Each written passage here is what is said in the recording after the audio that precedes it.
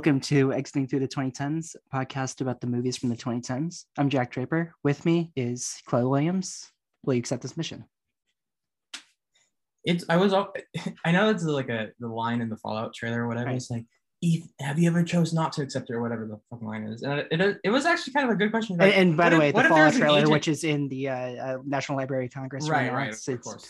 Yeah. Top 100 like a movies, fundamental like insane foundational text. Studied in school is the trailer. Yeah. But that question of like, have you ever chose not to? Was like, I wonder what would happen. But like an agent gets the briefing is like, no, thanks, I'm good. Going into an outdoor bar instead of this. Can someone take my shift? I don't clocking out. Yeah. I have something planned for that day. It's like I got a dentist appointment. I gotta go. Like, come on. I have to accept this. Also that, and I'm just very relieved that they stopped saying Impossible Mission Force and just kept it to IMF. Like that is. I haven't seen the third one in forever, but I feel like they say that a lot in that movie. Yeah. It's like Impossible Mission Force. Yeah. It's almost like in 30 Rock. They didn't say the girly show. They just kept on referring to it as TGS, and it's just like, okay, this is so much better. Can't continue. But. IMF. Isn't there an actual IMF that's like a financial company or something? Oh, that's cool. I wonder how often they get calls like, no, Tom Cruise doesn't work here. Stop Ethan? Calling us. Yeah. But at the same time, I must give them a lot of publicity. I mean, you didn't know who they were, so I guess not. Oh, the International Monetary Fund, located in Washington, D.C. Oh, wow. William, do you know who they are? Oh, I wasn't sure if I was supposed to talk until I was. No, please. Okay. No. It's totally Speak fine. before you're introduced. It's always. Yes. Yeah. No, I do not know where the IMF is, but if I come across it, I in DC, no matter where you are, you're pretty much a stone's throw away from some sort of government or bureaucratic institution of some sort. So no, I've not. Especially on Capitol Hill. Yes. I don't think people understand that enough. I grew up in Northern Virginia. I talked to William about this earlier, like right before we started recording. It's like you throw something that's like an entire branch of the government. Yeah.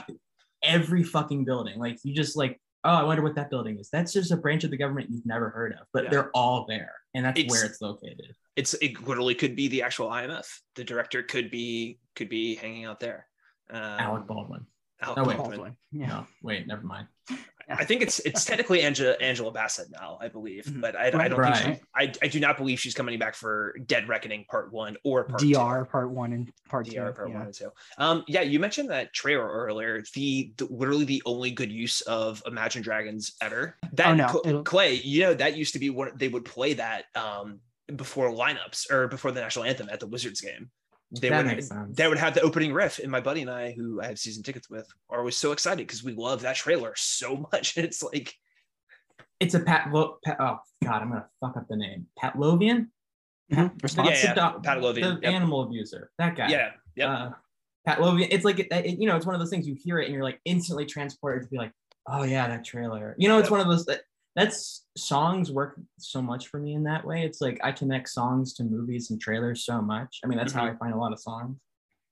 Like so much so that and people will cringe when I say this, but like when I listen to Hurt by Johnny Cash, I think of the Logan trailer, which I first found, I think we mentioned that on our Logan episode. Yeah. And also I remember in our Social Network episode when they used like the slowed down version of the Radiohead song of Creep, man. Creep. I was one of the great trailers of all time. Yeah, exactly. And this almost like subverts like the new trend of like slowing down pop or rock songs, where it's just like, no, we're just gonna play this as it is, and we're just gonna, but. Clay, when you're starting out there, I thought you were going to say that's how I found Running Up the Hill from watching Stranger Things, because I know that has been a hot topic as of late. It's great. Stranger Things, man. I haven't seen the fourth season, but everything I hear about it, where I'm just like, okay.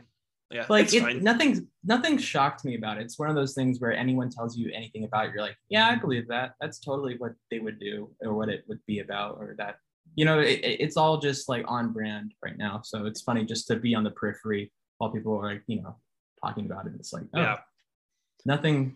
I'm not like, oh, really? Okay, that's crazy. It's like, that's Stranger Things. Yeah. Right.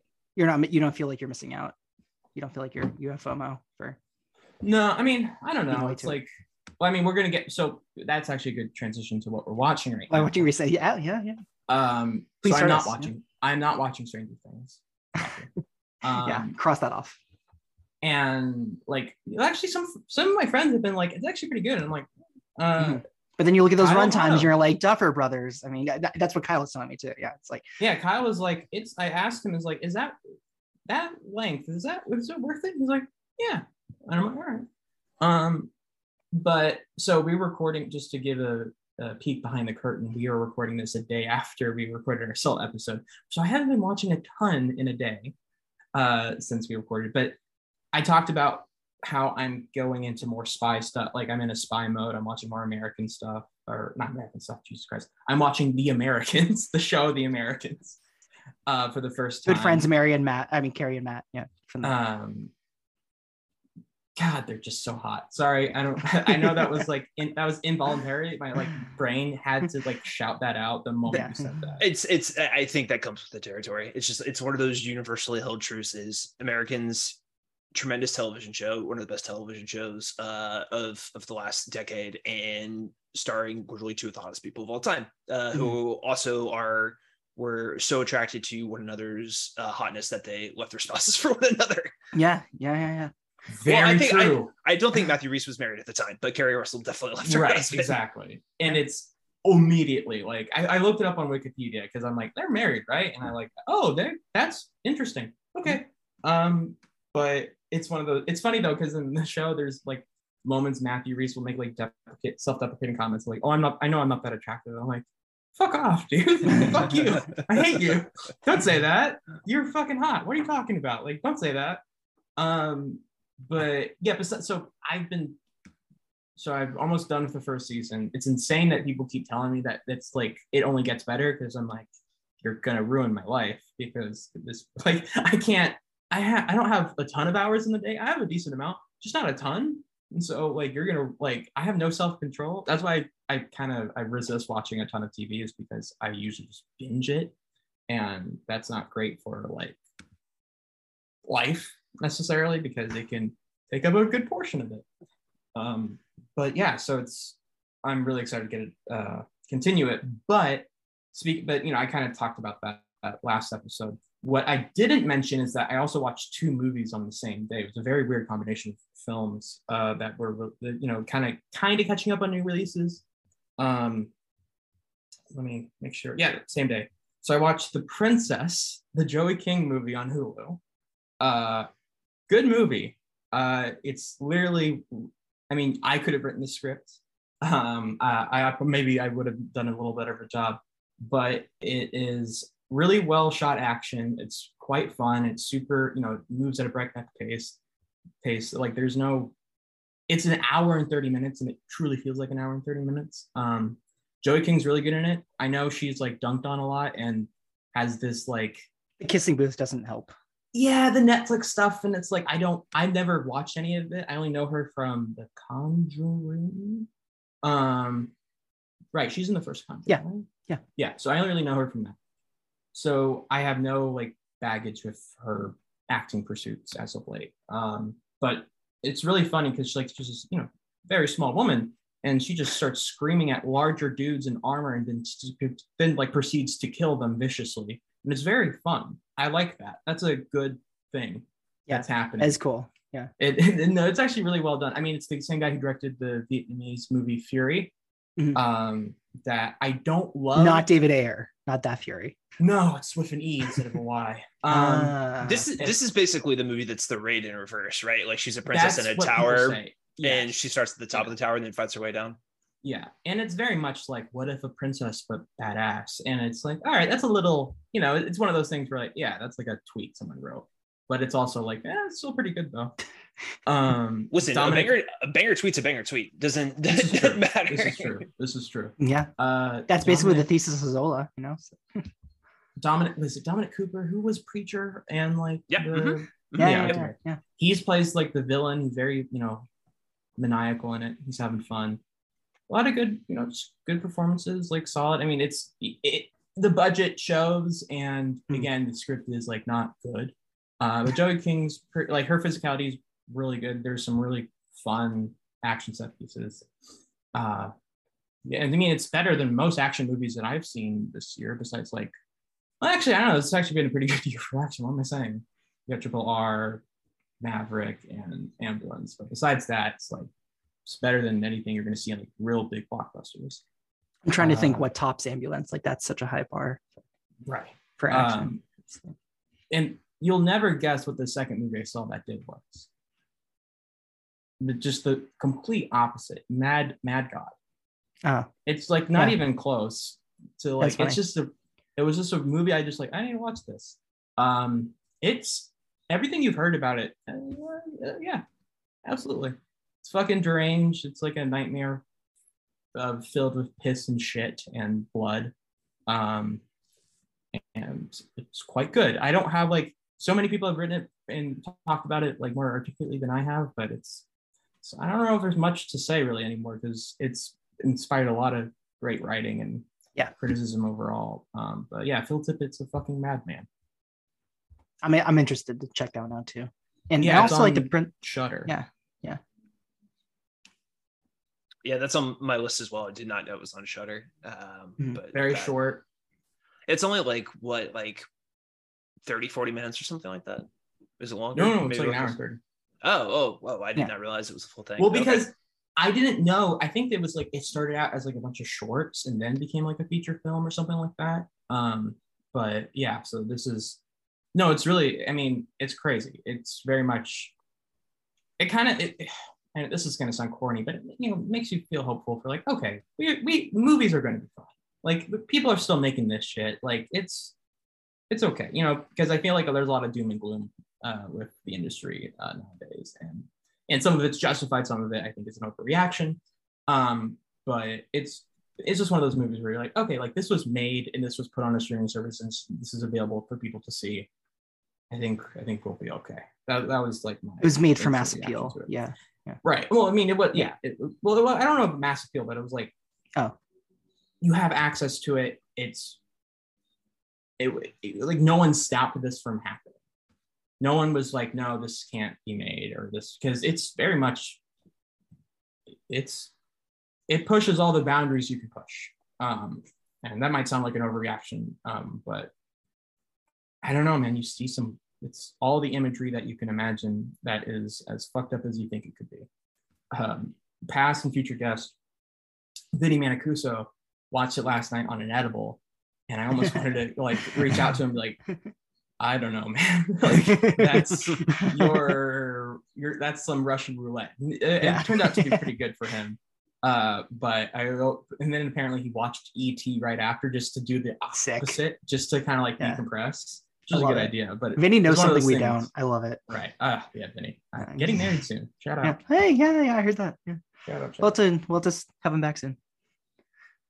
Yeah, his bachelor party is appearing on this fucking podcast. The 4th of July happened recently as we're taping this, and I wanted to I don't know what I was trying to look for, but I saw this list that Rolling Stones put out.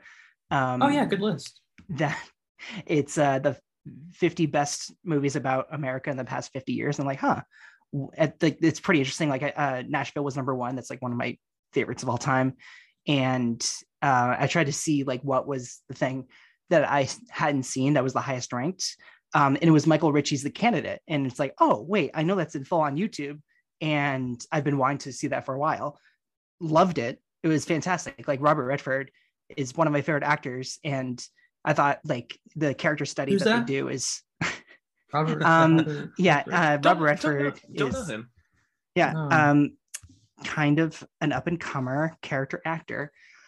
And it plays just this lawyer from like an upper class family, and his dad was a politician in California and decides to get into politics, but he's like very ill prepared for the whole pageantry of politicking. And it's just like a really, really cool character study that's like doesn't feel too of its time, but can feel timeless, where you can apply it to like, and it's not riffing on like one politician I found, where it's just, it can be anybody that you can apply it to.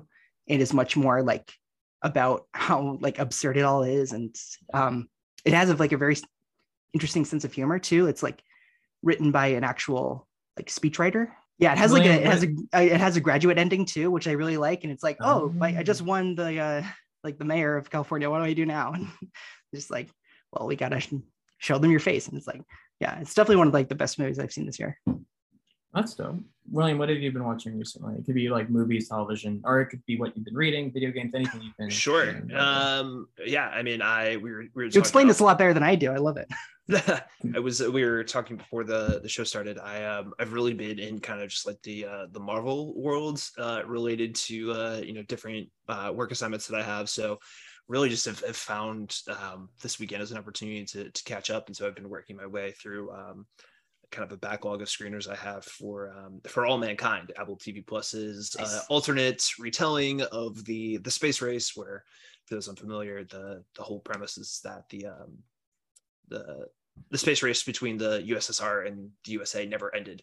And so the big hook for season 3 is that there's a 3-horse race to Mars between the US, the USSR, and then this like privatized Tesla-esque company called Helios. And so was working my way through kind of the last couple of episodes. I think the episode that aired not this past week, but the week before, which I believe was episode 4, was like one of the most gripping episodes of television I've seen this year. For All Mankind has a tendency to burn through basically anywhere from a half a season to a whole season's worth of plot in a single episode, and then continues to go forward basically.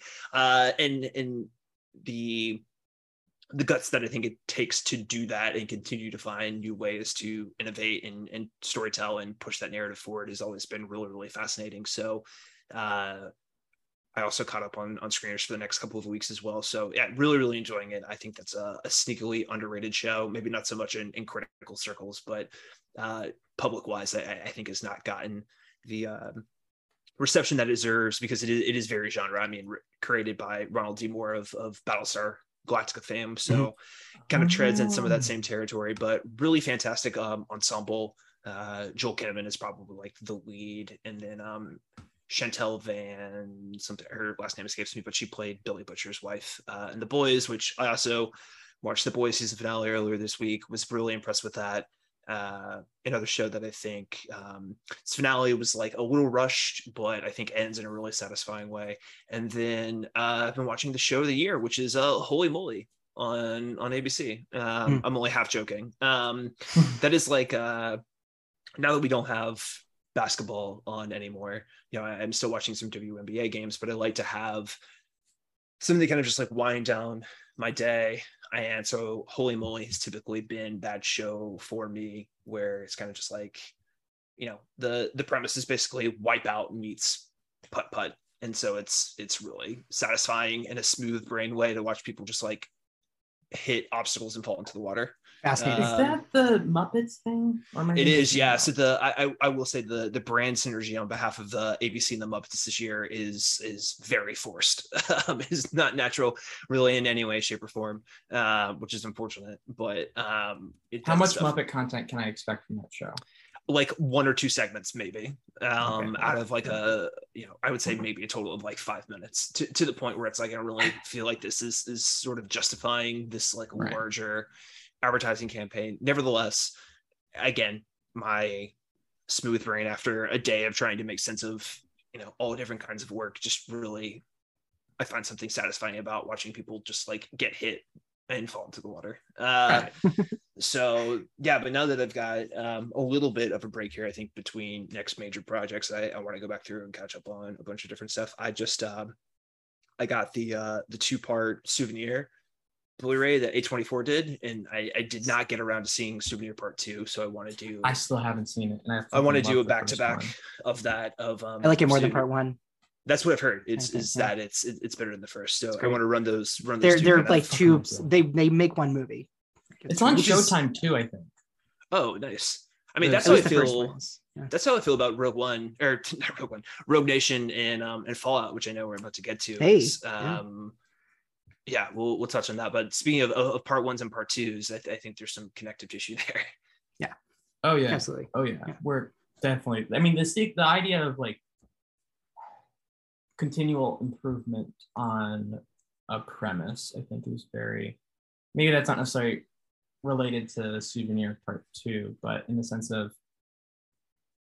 Well, I think that Christopher McQuarrie and Joanna Hogg are very, very similar filmmakers. When you get down to it, it's about creative young people. You know, McQuarrie is one of those dudes who, if like I asked him what's his favorite movie of last year, he's like, "Oh, Souvenir Part 2." I wouldn't be like shocked. Like, yeah. He seems like kind of he keeps up on this stuff. I mean, I guess we might as well just get in. Well, I have a take about the idea of how this is connected to other movies we have covered in the decade, such as Magic Mike XXL and Mad Max Fury Road. You can't full can't 2015. Because... I think we should circle that, like Rogue Nation, Magic Mike, Mad Max. I threw my hands up in the air because Clay is just like totally pandering to the crowd here with his Magic Mike XXL sort of name drop here. I was gutted that had already been covered because that would have been. I thought about just asking you guys if we could talk about it again because it's just like without we wouldn't doubt, say no. Like, we wouldn't say no. Yeah. One of my favorite movies of the last decade. Like I have to always explain that to people. I'm like, this is not ironic. This is like genuine, full-hearted embrace of this movie. But that is a discussion perhaps for another day. It's such a bummer when people ask, "Oh, is that ironic?" It's like, "Fuck you, man." I know. It's like we're past. I feel like we're past that. At least I hope. But well, I mean, I think in our circles, but if you talk to like, you know, if I talk to my uncle and I tell him like Dread is one of my favorite movies of the decade, he's like, "Oh, okay." Yeah. And I'm like, "All right, just like let me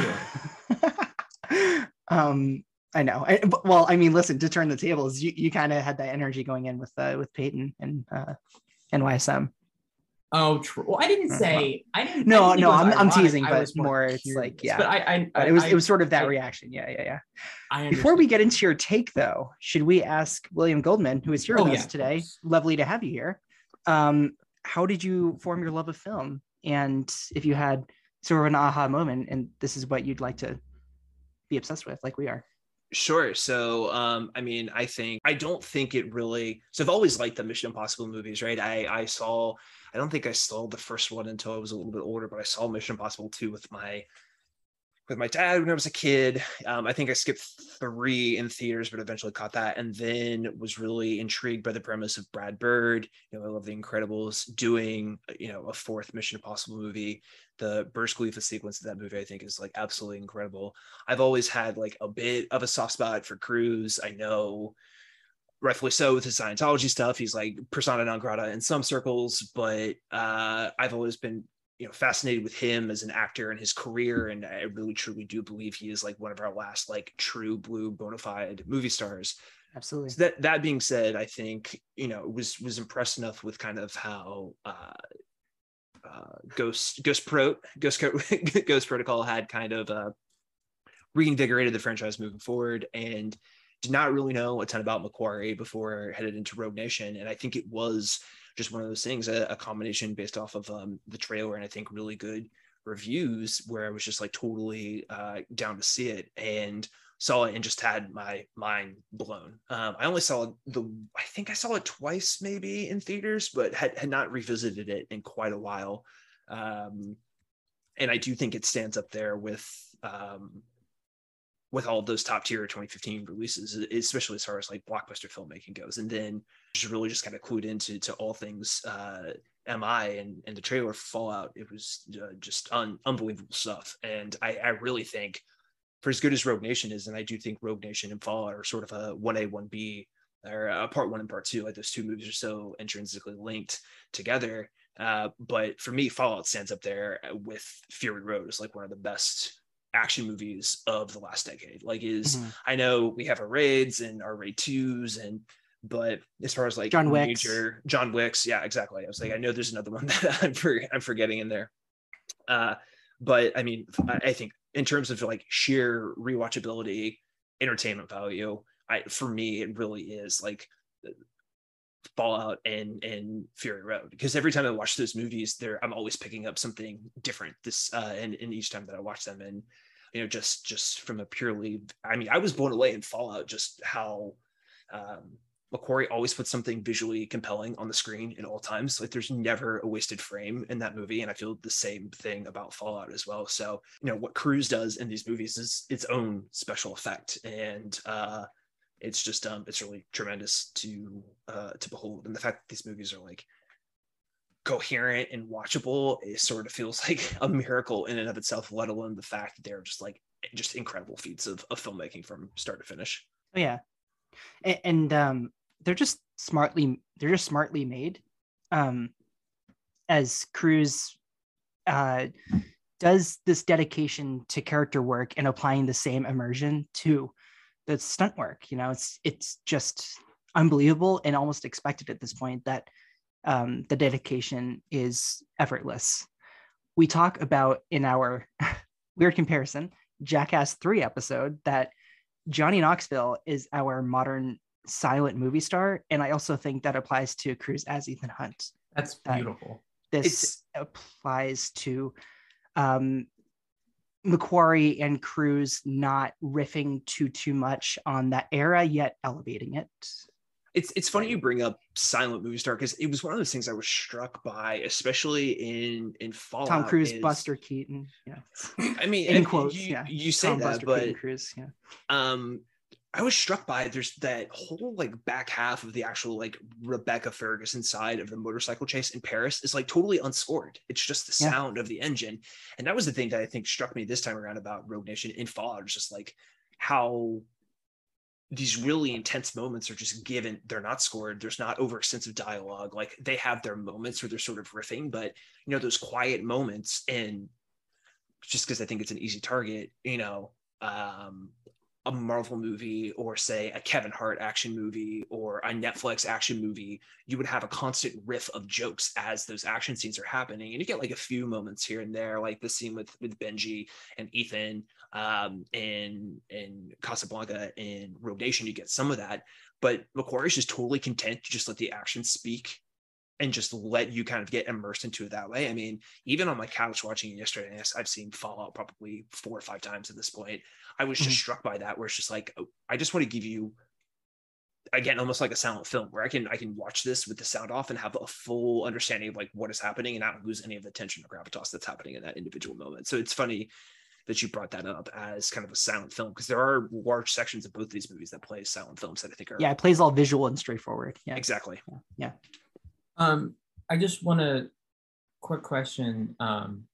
So you told us about it's like, how you became, so much in love with Mission Impossible. What was the road, like, how did you get to even that point? What was the journey of you getting into film in the first place? Like, what's the origin of that? Oh God. I mean, I think it was just it was a good family activity for all of us to do as kids. Like I very distinctively remember going to see Lion King as a kid. I was born in Alabama, but grew up mostly in South Carolina, but very vividly remember staying outside the theater with the poster and this like, strip mall basically in Alabama whenever they came out, 94, 95, somewhere in there. Yeah. So and that is like one of my like very first like real memories was being at the theater. And it was just a good activity for my dad and I to do when I was a kid. It was a very easy thing for relatively inexpensive at the time. Movie going has obviously gotten way more expensive now, but it was a great thing for him and I to go and do on sort of hang out nights. I was gonna say date night, but that sounds weird. Family wise, but just like a good sort of father-son activity to go and do. And then, but we also did that for Thanksgiving and Christmas every year. Was always a trip to the movies. But I think the point where things really kind of kicked into gear for me was the Lord of the Rings movies. I mean, I think that was the I was 10, 11, 12, somewhere in there, or I guess it was 01, 02, 03, right? So yeah, 11, 12, and 13 when each one of those came out, and really kind of just like the power and epic scale of those movies. I had not seen anything like that in live action before, and so I think those were the things that really, I think, from just sort of like a technical standpoint, and then obviously that's the perfect age too, I'd imagine. Yeah, you're adapting these awesome. masterworks with these really weighty themes, and I love going to a movie where I could be legitimately scared by something like Galadriel kind of freaking out, or Bilbo freaking out with the ring, and then have these like euphoric moments of camaraderie and fellowship, and then have these amazing action sequences. So I think that was really kind of the genesis point that pushed all of that forward. And well, from that point on, I was hooked, and actually, I still love going to theaters. One of my absolute favorite things in the world to do, and try and do it as often as I can. But yeah, I mean, I think it was always something that was kind of just like a part of what we did growing up. But yeah, definitely a special activity that I spent a lot of time doing with my dad, which is something I really cherish those memories. So awesome. Yeah, it's beautiful.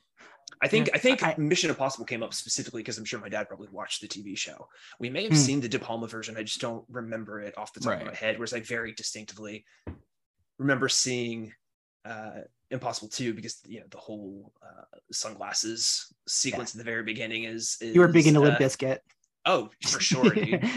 Just getting down with the sickness, right? That's Limp Bizkit. Absolutely. No, just very, very, very distinctively remember kind of the mountain climbing scene and the sunglasses throw and all that stuff. So I definitely think as a kid I preferred Bond a little bit more. So it was just into spy as a genre writ large. Like the Bond movies were definitely like a big part of my childhood as well. But I think interesting. Did your dad like Bond? No, weirdly. I mean, I think it was something that he was into, but there's a buddy of mine, his name is Walter, and I went over to his house when I was a kid. It was like 7, 8, 9 basically, and his parents had bought him like the VHS box set, which I think I remember at the time was like a clamshell briefcase. And I remember opening it up and like going through, and I think the individual like boxes sleeves are still like in there and stuff like that, but he like put them on when we were hanging out at his house, and just like aware of spy as a genre. Do you watch all of them? Like, was there like every single one? You just fucking watched them? No, I mean, I still have not. I've only seen like bits and pieces. I've never done like a full Roger Moore or Connery run. Like I really need to. That's I would say a pretty significant gap in my film knowledge. Is like especially the Connery stuff. I feel like is pretty. Half your audience just tuned out because they're like, this guy talking about spy movies hasn't seen 007. I'm surprised. Like we have this guy lost our audience in Salt. Yeah. But I grew up watching the Brosnan Bonds, and so I think again just like spy stuff writ large was always kind of like and informs your taste.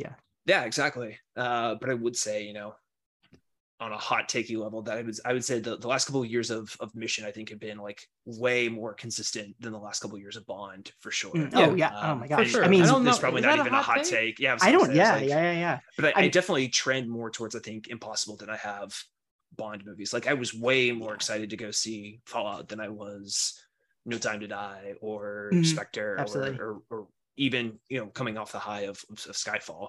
Was way more excited for Fallout than it was. And Clay, you bring up your take with the 2015 sequels. Spectre coming out the same year as When the Nation Went Rogue. That the drop in anticipation with Spectre, it's like they came out mere months apart, and it's like you can so clearly see the divide with just like how these are assembled. Not to say like Spectre isn't competently put together. There's such an energy that Rogue Nation has that clearly Spectre doesn't. When you watch Spectre, you feel like you're watching Sam. It's Mendes, right? Yeah. It's Mendes. Yeah. It's Mendes. You feel like you're watching Sam Mendes have a knife to his throat. That's when you watch Spectre. Listen, those are the jokes that Daniel Craig always made. Like, if I do another one of these, I really don't know if I'm gonna like he clearly didn't have the fervor that you saw even in Skyfall, the last one, and then you cut to Cruise where it's like. He treats himself in the movies like he's 30. It's fascinating to me that I really like No Time to Die. To be clear, I quite like really like that movie. But you can also tell where it's like Craig put everything into that, and he knew this was the last. Yeah, I'm done. Whatever. This is it. I'm putting it. Yeah. Absolutely. I also think that those movies, they're there's a level of seriousness in Rogue Nation, especially Fallout. Like Fallout, definitely that was the thing that stood out to me this time around. And I think, by bringing the Michelle Monaghan character back, like that movie just has a level of stakes to it that there's an emotional quality. Yeah, it's like, and there's like a haunted quality too. Yeah, exactly. Yeah, but otherwise, I would say like. And even Rogue Nation, like they're still dealing with very serious world-ending threats, right? But in Mission, for whatever reason, under McQuarrie especially, feels lighter on its feet than all these Craig installments have, with the exception of No Time to Die.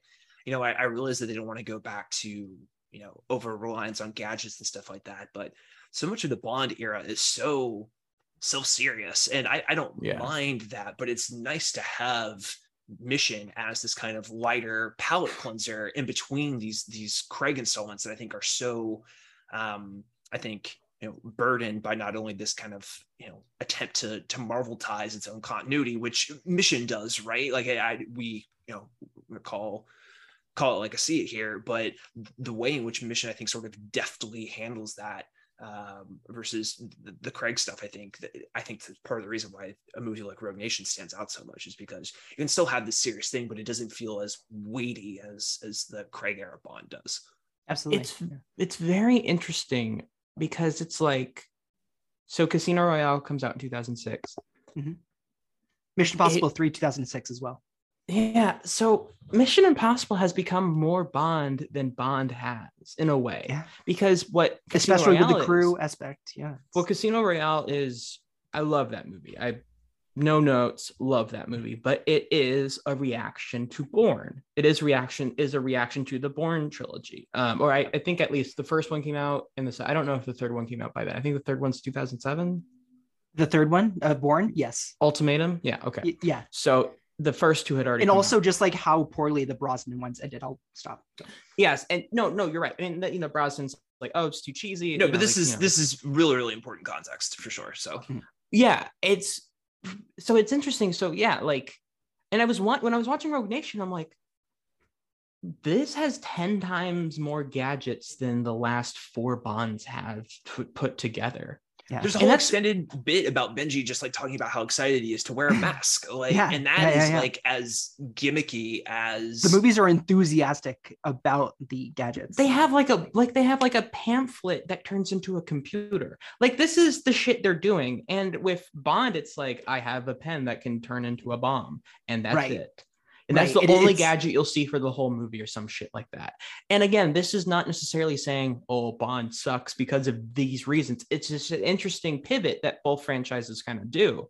I don't necessarily remember if Pro has all of these. Like, Pro is pretty gadget heavy too. Like, you have those magnets and all that. Yeah, so it's like, it's interesting to see the switch that these franchises have, because, I mean, Ghost Protocol is very much a reaction to Mission Impossible 3, because that movie is like the pause. This is like the pausing point for the whole franchise. Because after that, it's almost 10 years, right? Almost 10 years since Ghost Protocol comes out after 3. It's 5. 5? Ghost Pro is 2011. Mission Impossible. 2006. 2006. Okay. Well, I'm stupid. I think it's. I mean, Ghost Pro is interesting. You bring up. I guess addressing that one, that will clearly cover that at a later date. It's my favorite one. I would like to also. And these two that we've already mentioned, they're 1A, 1B. I think that's a very good way of putting it.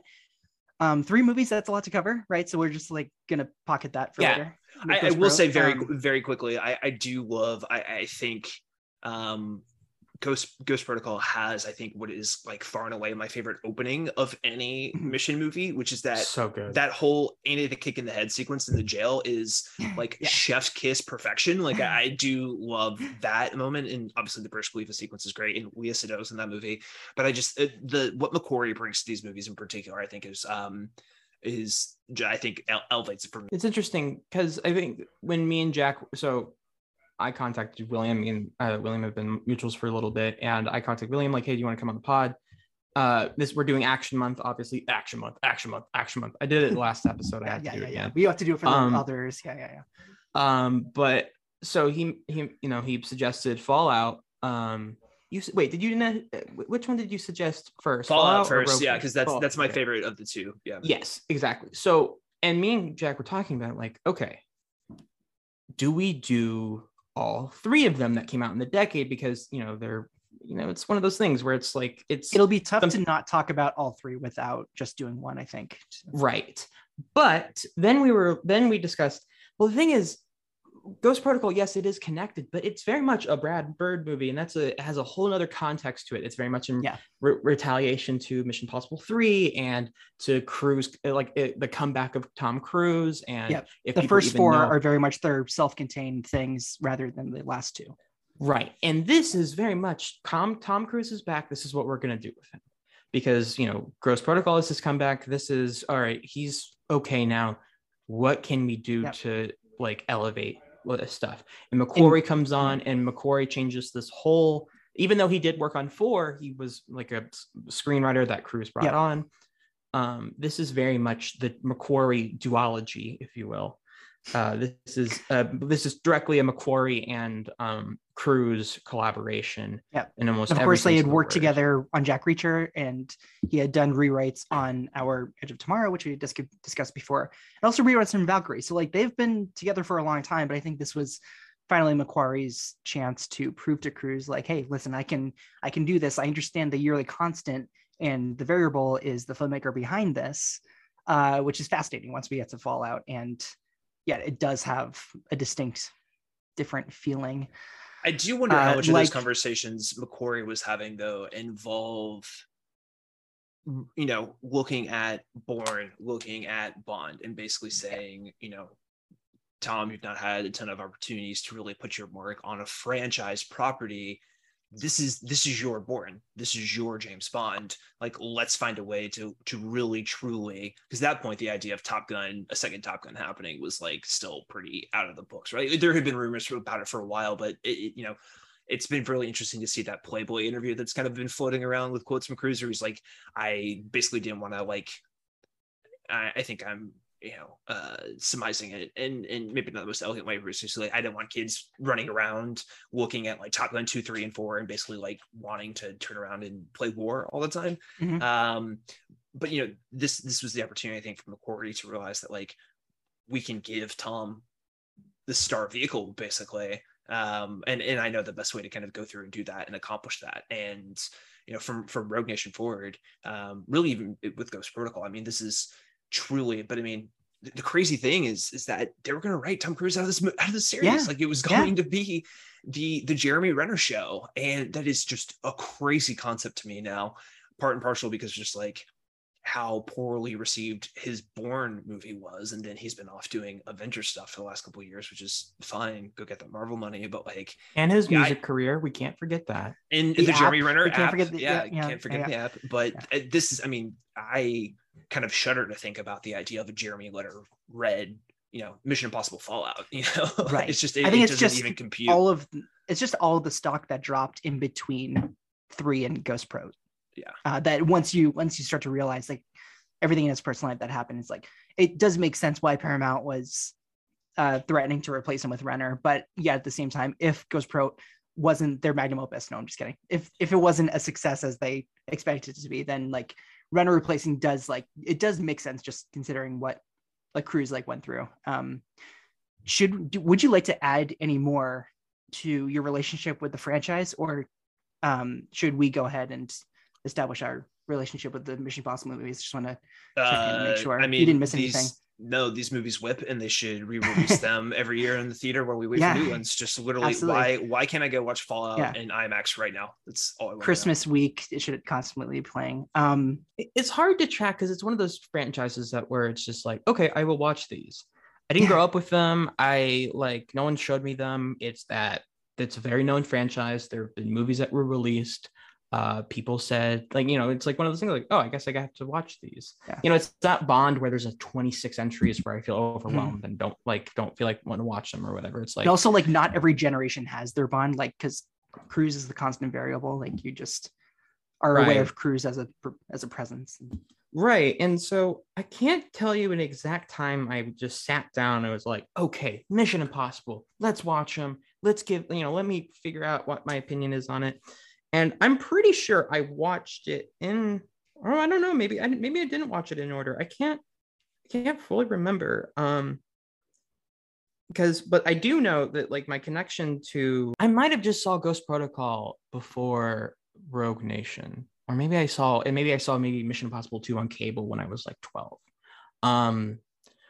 But Rogue Nation was the first film I logged on Letterboxd. That's the one that's it's interesting. I've thought about that. So anytime I'm thinking of like if I have seen a movie or not, or like if I've seen a movie or not, and I'm trying to look for when I logged it, if I remember that that it was released before like Ghost Protocol, or like before Rogue Nation, I'm like, no, I didn't, so it's not logged. That's just that's my cool frame. That's like my measuring point, where it's like, well, before Rogue Nation. Past and future guest of the pod, Mitchell Beaupre, can just change that. Just go into your account and edit what was your first log to like, I don't know. I'm just spitballing, like Jack Reacher Never Go Back. Like maybe something like that. They might just put Hot Tub You can just Time see Machine Mitchell as my first like, film. They might just favorites. Do that. Yeah. Shout out Mitchell. Shout out Mitchell, of course. But yeah, so I saw on July 31st, 2015 at when I was on vacation in Michigan at the Pulaski Cinema. Wow. Shout out. I watched this was during the summer, obviously. This was in July. I saw it July releases. Yeah, I saw it with I think the whole family, really. I mean, we were on vacation, we wanted to see a movie. Mission Impossible looked good. So, and Mission Impossible, of course, it's just one of those franchises where you're like, who's gonna be like, no, I don't want to watch it. Like, because you would be surprised. I'm pretty sure I tried to take back before I think I tried to take a couple of dates to go see Rogue Nation, and I believe a couple of lovely women in the DC area were like, Tom Cruise, no thank you. I do believe that's fair. Believe I ended up seeing this one solo. So yes. That's fair. Okay, I didn't think about the Tom Cruise element, but in the sense of like, and then you said to the date, the Scientology has a point, and then right. So like, I unfurled my Hail Xenu banner in my living room, and they're like, I have a lot of questions. None of them will get answers to because I'm leaving right now. Yes, that's a great point.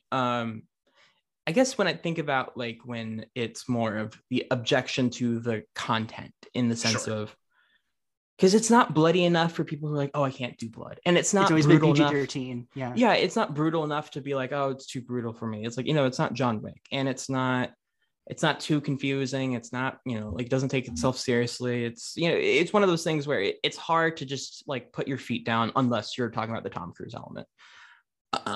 So I think, we saw it with the whole family. I loved it immediately. I was for sure sold on the franchise, and it's one of those films. I mean, 2015 is very much one of the years the beginning of me really getting to film. It's like watching a well-made blockbuster in the movie theater with an audience is like, it's special. I mean, Mad Max Fury Road is one of like, again, a fundamental or like a foundational thing to my love of film. Watching that in theaters, and like, I had a rating system at that point where I'm like, I only give 4 films 10 out of 10s or whatever. And that film was like, oh no, I mean, there's just a lot of like perfect movies. Like there's a lot of movies that deserve 10 out of 10. Like this is like, it just blew my mind. In a similar way, it's like when you think of like, when you're talking earlier about, Lord of the Rings was that kind of, I mean, there was plenty of movies I saw before Mad Max Fury Road. I mean, I was 15 at the time, so it's not like that was my first movie. It makes me feel very old. I was also 15 at the time. Yeah. We're young. Yes, I am realizing that in real time. Jen, the guest. We're actually 7. We lied. We're Jen, I need to excuse myself before Jen Jonas, the person we had for Salt on the last episode. Jonas is her last name, right? I didn't fuck Johans. Johans. I didn't want sorry, to correct, Jen. But... No, thank you. Jen knows I love her. She said T2 was very much like that's my favorite action movie of all time. That fucking blew my mind. And I think there's something to say for how so many like insanely well-made epic blockbusters are the genesis of people's love for film. When it's not just the thing you feel like, oh, that would be a fun Friday night. It's not just like, oh, that was a fun movie, there were some thrills. It's the movie where it's like a big, wide appeal, mass audience targeted film that you sit down, you're like, holy shit, there's craft that goes into these things. There's choices, there's direction, there's just like there's a million different layers that you can get from something just this quote unquote simple. That's why Spielberg is very much a big part of people's lives, is because that was his calling card, well-made blockbusters. So I think so. If something weren't that well made, you wouldn't recognize the craft. Right. And that wouldn't blow your mind. You wouldn't understand the epicness of it. Yeah. And James Cameron, Peter Jackson, these are people who like take this shit seriously and take on this massive amount of pressure to make this this awe-inspiring film. I'm not necessarily comparing those. I'm not comparing McQuarrie necessarily to those guys. I think it's a little too soon for that, but I think there's just a lot to say for, even though Rogue Nation, maybe people are like, oh, that was a good movie. That was a great movie or whatever. Like that's really solid, great for blockbuster, great blockbuster filmmaking. But it's also just important to understand that people young watching that could be their thing, because it's obviously well made. It's obviously well shot. It's obviously well put together. It's, it's paced really well. And then you go into Fallout, and maybe that's some people's film that gets them to understand the bigger view, the bigger picture of filmmaking. So sometimes I feel like critics in general kind of discount, even if they already think the movie's solid, they kind of discount sometimes how that could be placed at the perfect time for some people. Even if you're already like, oh, I like the movie, so I don't necessarily need to think about that because it's changed my opinion of it. But I think there's a special purpose for those films, that it can really stand out and can really just like change a person's life. And I'm not saying Rogue Nation is necessarily that film, but I understand. But from my experience, I understand that it could be someone's film that could change their whole view of filmmaking. And then it gets them into the indie stuff, and then to art house stuff, and then the foreign stuff. Yeah. Like that's the beautiful journey that I think a lot of us go on. Absolutely. And then like you would learn, like, if Rogue Nation like took influence from like Parallax View, then you would understand like exactly the influence that and it's a whole tree, like, it's especially like with McQuarrie and all the other filmmakers, like they're fucking nerds, so they draw from a lot of different inspirations, so they'll talk about it, and so you can look up interviews, and it's all this like domino effect. But seeing, and then of course I wouldn't know who Claire Denis is if it weren't for Barry Jenkins talking about in a way, to really sum up my relation to the Mission Impossible franchise. Rogue Nation was a game changer. It made me appreciate the franchise. I went back and made sure I saw all of them, if my memory serves correctly. And then of course I'm anticipating Fallout, and also the other crew stuff that gets me excited. Edge of Tomorrow the year before, and it's like that. It all is building. You were psyched for The Mummy, like, oh my god, the Dark Universe. I was about to say, it was like Dark Universe, bro. American made, obviously, everyone's favorite. Right. You're flying the plane, yeah. Doug Liman, legendary filmmaker. Night and Day Hive, where you at? Here, we're a part of it. Yeah, we covered that. I need to go back through and listen to it. I appreciate that movie as well. Speaking of Jen Jones, she was part on that episode. She capped hard for it. It's a good movie. But so it is very much the franchise that I've grown to be like, that's like top tier. That's those last, like, and I like Ghost Protocol, maybe not as much as some people, but like I understand that the trilogy, the end of, or not a trilogy, but the last three movies, that run is incredible for blockbuster filmmaking. Yeah, absolutely. Like insane, like for the consistency, people will take influence from these. And to just 3 home runs in a row is like, that just doesn't fucking happen with these movies. It just does. I mean, we talk about Bond, it's like, what, you like 3 out of the 5, 2 out of the 5, 4 out of, like, right, 2, so it's like, I don't know. If you look at the MCU or whatever blockbuster franchise you want to pick from, unless you're Lord of the Rings, it's like almost impossible to hit 3 in a row. Even then, it's like different beast. Yeah. Exactly. I'll keep mine brief. I kind of have a core memory with MI3 for going backwards for a bit. I remember this one time we were at like a family gathering, and my cousin was like, guys, I'm bored, and everyone like around our age went downstairs into his basement, and he pulls out this DVD. And it's Mission Impossible 3, and it's like we just sat there and like watched Mission Impossible 3 for like I don't know, it just felt like forever, just because like, what are we doing? Like it was a bunch of like 8 or 9 year olds just like huddled around being like scene where Hoffman is like interrogating, threatening to murder his loved one, Michelle on it. Yeah, exactly. And seeing that was just like at 9 years old would freak me the fuck out. No, exactly. That's why it's a core memory, because like I just feel like looking back at it, why did we watch that? It was not only like it was, I freaked out, just like this is so random for like my cousin's like a little older, and it's like maybe like 11 or 12, like why did he play for us? But anyway, so like that was the first time that I ever saw anything Mission Impossible. Maybe like the first time I ever saw Tom Cruise in a movie. Very strange circumstances.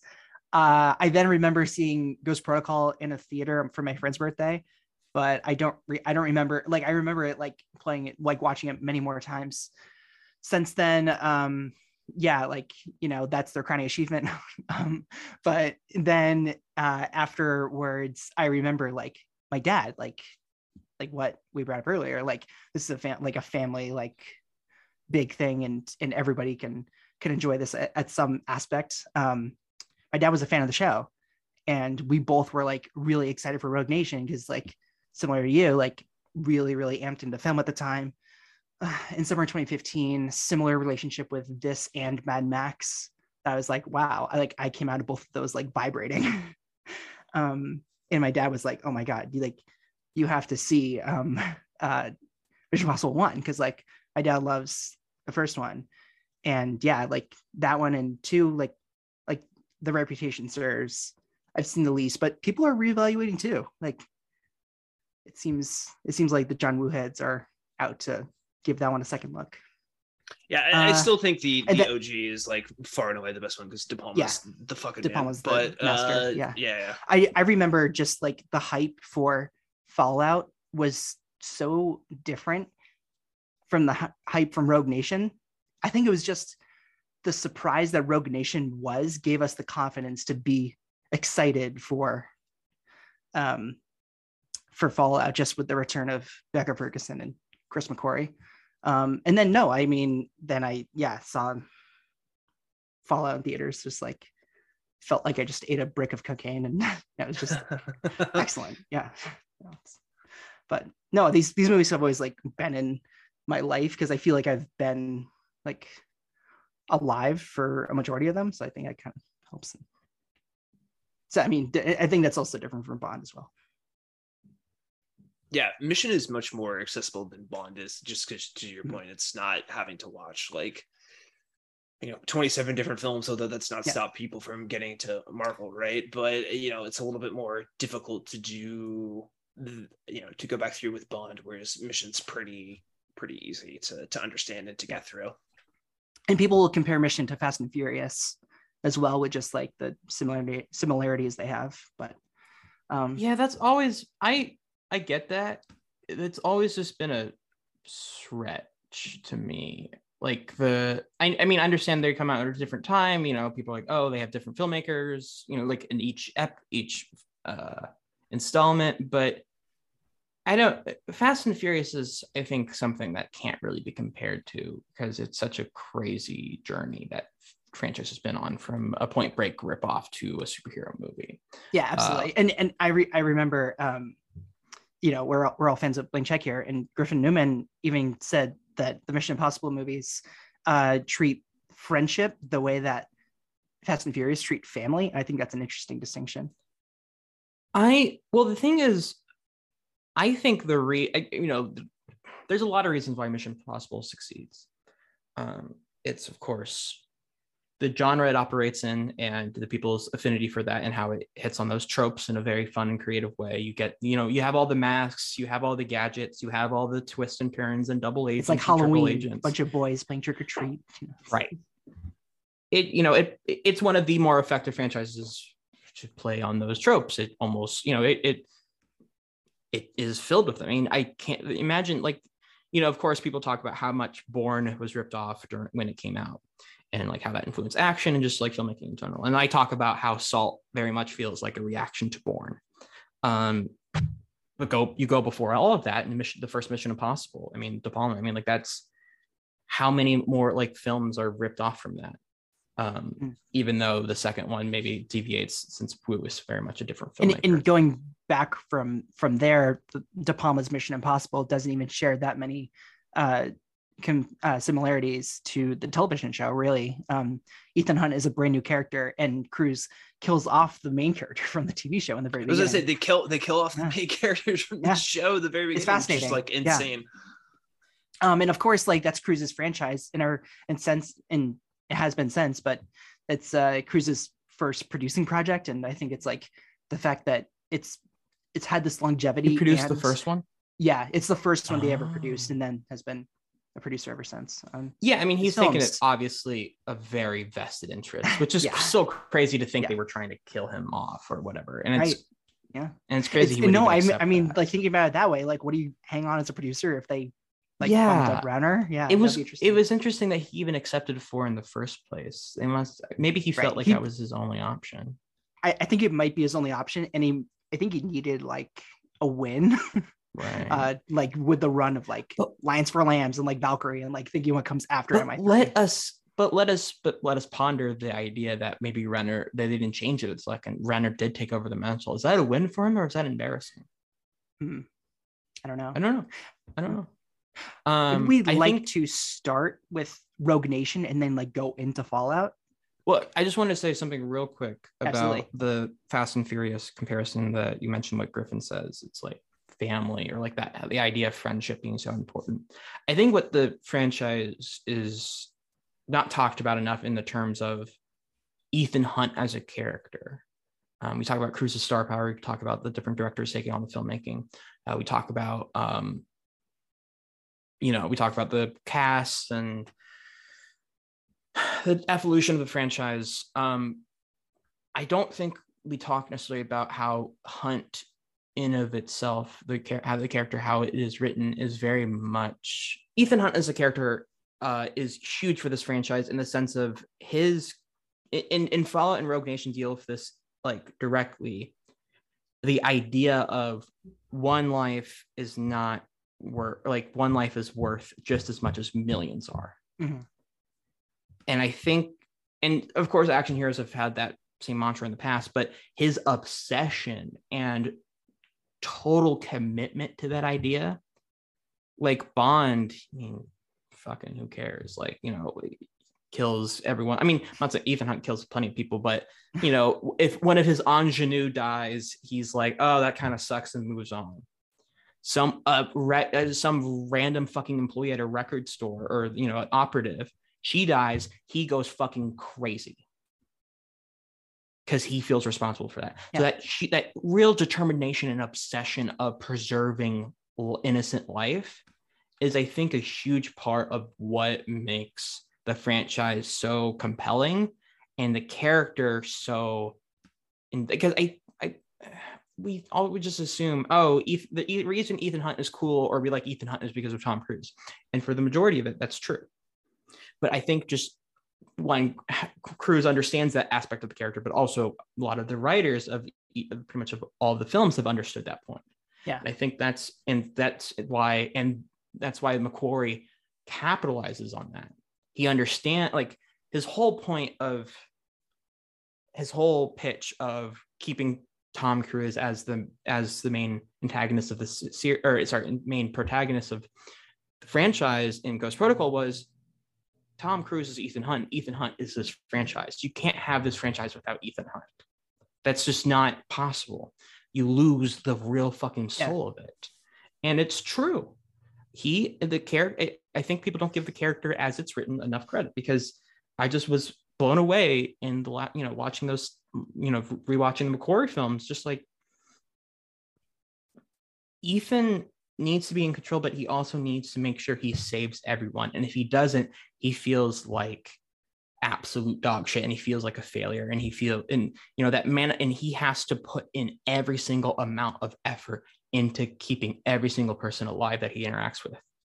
This is jumping ahead a little bit, but that is why I think, I had I made a lot of hate watching Top Gun Maverick. I was like, some of the scenes that he has in that are sort of like the most like emotional and most sort of like real that he's felt as like an actor in a long time. Like specifically the scene that I think that's gotten a lot of credit for is the moment where Maverick sees Rooster at the piano and sort of the emotionality that Cruise has in that. But I've forgotten how just like absolutely devastating the delivery he gives to Michelle Monaghan is. Like when they basically are just like, we have to go right now, and he's just like, I'm sorry, I'm so sorry. Like that moment like crushed me. And the shift in his body language when Wes Bentley walks away. The second it's the physicality of how he handles that scene, I was just like absolutely blown away. And then just like the two of them together, especially in that moment, I think are so excellent, but yeah, just the way that he sort of like gives that concession to Julia in that moment, I was just like, that's just as good as anything that I saw from him in Maverick, and I'd forgotten how fantastic that was. But Clay, I mean, I think that is such a great point, and I think McQuarrie really hammers that point in Fallout with the French cop. That is really kind of that's the scene I think about a lot. Yeah, in a micro distillation of your macro point, but he still is like gutted over that moment with the operative in the record store too, and just like him trying to. So much, I think the Mission franchise is Ethan Hunt trying to, and for the most part, being successful, being able to bend the world to his will, and that is one moment where he's like truly incapable of being able to sort of rewrite reality around him, and having to deal with the consequences of that. I think really informs why he's he's just like totally out to get the Sean Baker character throughout these films. And of course, as soon as he comes for Benji, it becomes personal in a real way. But it's a really, really, really smart observation. Thank you. Yeah, I think Rogue Nation and Fallout value MI3 than we may realize on the surface, because like you point out, it really establishes Ethan's moral compass to be the continuing aspect of his character, and bringing back Julia really shows like his protective needs over his entire friends. And it's like, it's okay if he solves the mission by the skin of his teeth. Like he is very competent at what he does, and it requires like an entire collaboration team, but he barely solves these missions. Yet like that's not the most important part anymore. It's really like everyone's around him. Like he wakes up to Wes Bentley and Michelle Monaghan. Like, that's what you'd like. And Erica like giving him the nod of approval. And like, that's really like what he needs as a confirmation of solving and like accomplishing the mission, I guess. Now I wish that when Cruz woke up, he was like, is Wes Bentley? I think I said Sean Baker earlier. I meant Sean Harris. I was scared. Wait, Sean Baker as Solomon Lane. I would love that. Yeah. That would be sick. No, Sean Harris. 40-year-old indie filmmaker. Well, I think it's really interesting. Solomon Lane, I think, is the first villain, period, to be carried over to a sequel. And I think it's very apt because McQuarrie is the very first director to be carried over to a sequel. I think a lot of Solomon Lane comes from McQuarrie in the sense of the whole idea of Solomon Lane, especially in Rogue Nation, which we'll kind of focus on here. The IMF is uniquely trained and highly motivated. Specialist without equal, immune to any countermeasures. But it is an agency of chaos. The time has come to dissolve the IMF. Now, I want you to choose your next words very carefully. Where is Hunt? Last I heard, he was tracking the syndicate. How come the CIA has never discovered any intel regarding this syndicate? You want the polite answer or the truth?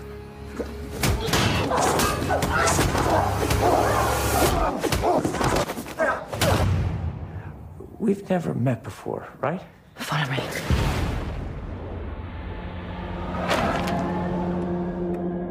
Benji. Ethan, where are you? The Syndicate is real. A rogue nation trained to do what we do. An anti-IMF. They're coming after us with everything they've got. You ready? This may very well be our last mission. Let's make it count. So what's the play? You want to bring down the Syndicate? It's impossible.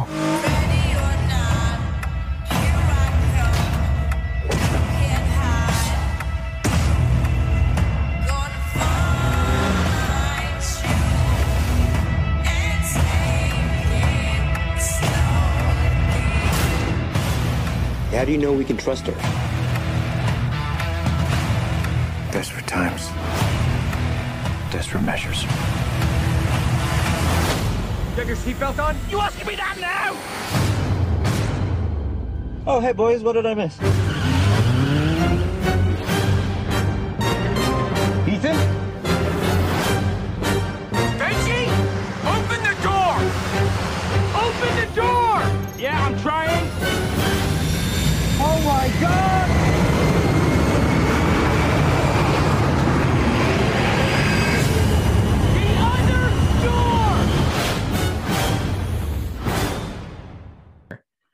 The whole point of Solomon Lane is he understands Ethan better than anyone. He is completely understanding and can predict every single move he can make.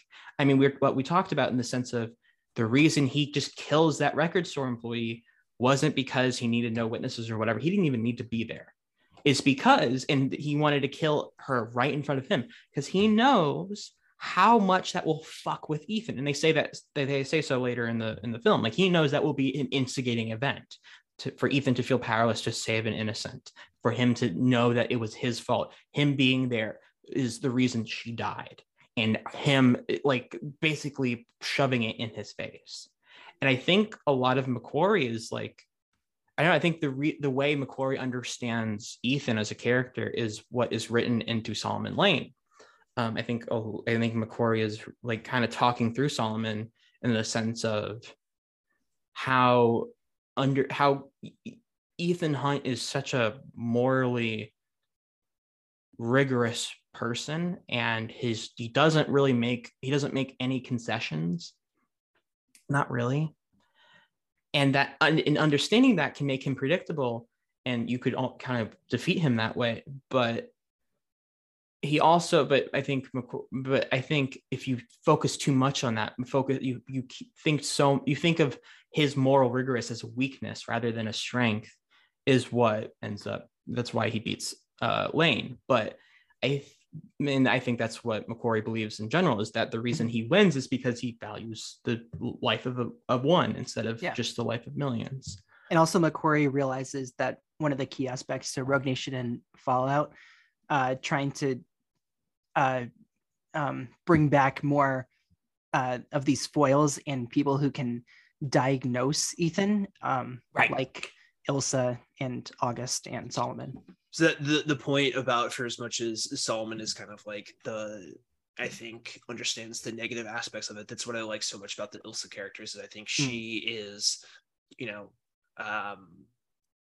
she's the side that is able to like relate to kind of Ethan's like, that moral compass, right? Yeah. Like she can understand Ethan better than Ethan understands Elsa. And she is also the first female part of the team that is carried on to the scene. Of course, yeah. And so it's interesting that they have those two mirrors, and McQuarrie sort of positions these two mirrors there, and how Ethan sort of understands her and how they understand each other. That and the brevity in which McQuarrie establishes that relationship and manages to make it this hugely believable thing, where at no point are you sort of questioning Ethan's level of commitment to Ilsa, even though Benji and other folks do. It's one of those things, like, we very clearly understand like why these two are kind of like drawn to each other, and it's so interesting to have that relationship, and then what Ferguson does with the character and being able to kind of infuse that into her is just, I think it's nothing short of like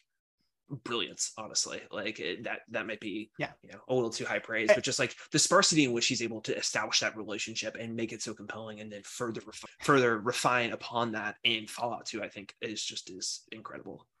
Yeah.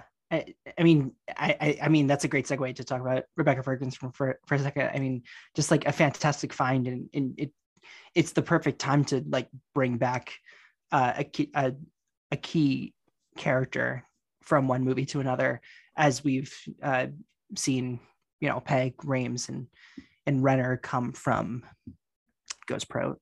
And I have a crazy Cruise theory that I think now is like a perfect time to sure. No, I was just gonna say, like, Rebecca Ferguson is like an incredible discovery, and everybody was just like noting that in their reviews at the time. So it's like, I mean, it's just pretty cool to see her like pop off in like such a unique way. Like, I feel like she can be applied to like any decade and still like, you're just like a movie star from the 90s or something like that.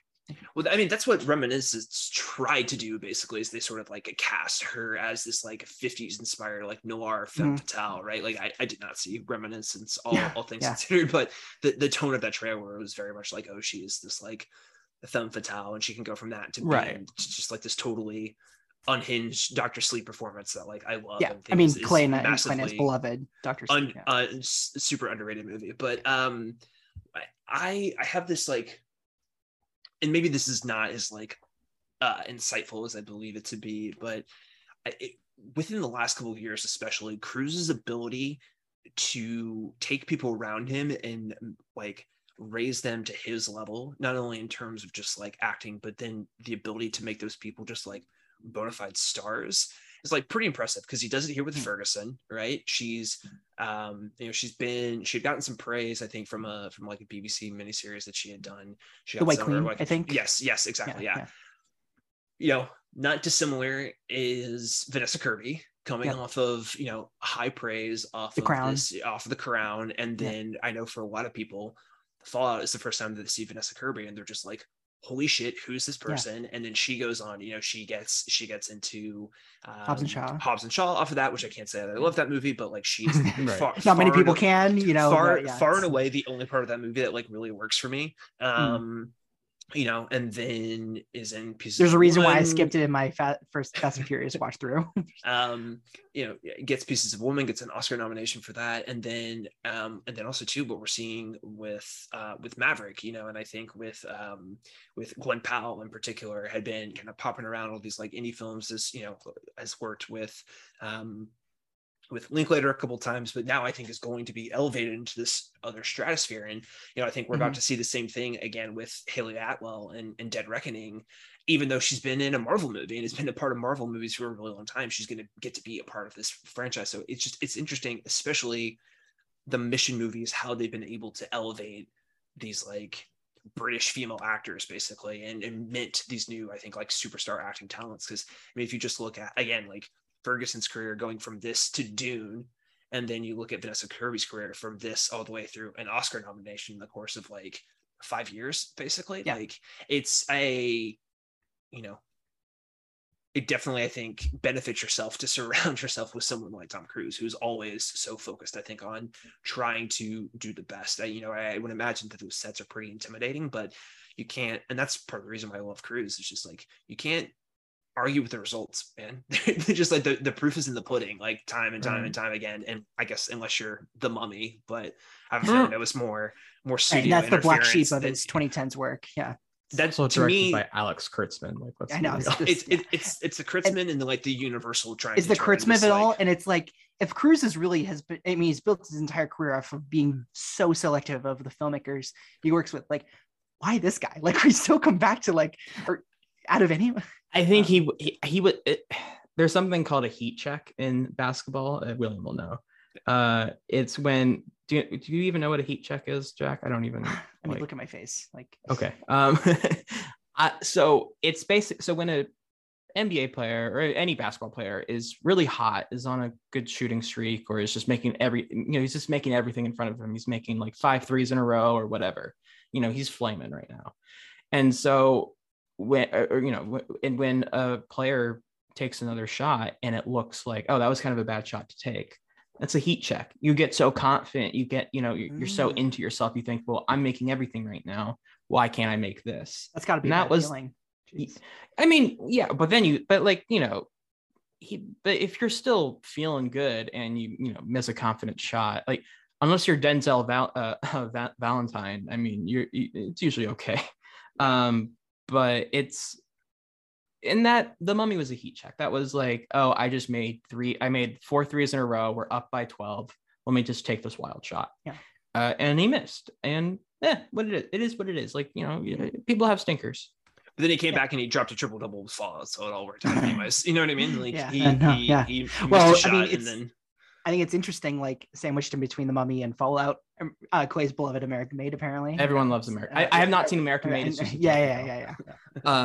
American Made's like 15 points, 6 rebounds, and 3 assists. Where it's like, all right, that's a decent game, but like, I would love for a Spurs bench player to be that successful this year. That would make me tremendously happy. If Trey Jones is kind of good, right? Trey Jones, he's okay. Yeah, he can't shoot. No, not really. Oh, he's a good playmaker. It's rebuilding year for the San Antonio Spurs. Yeah. It's fine.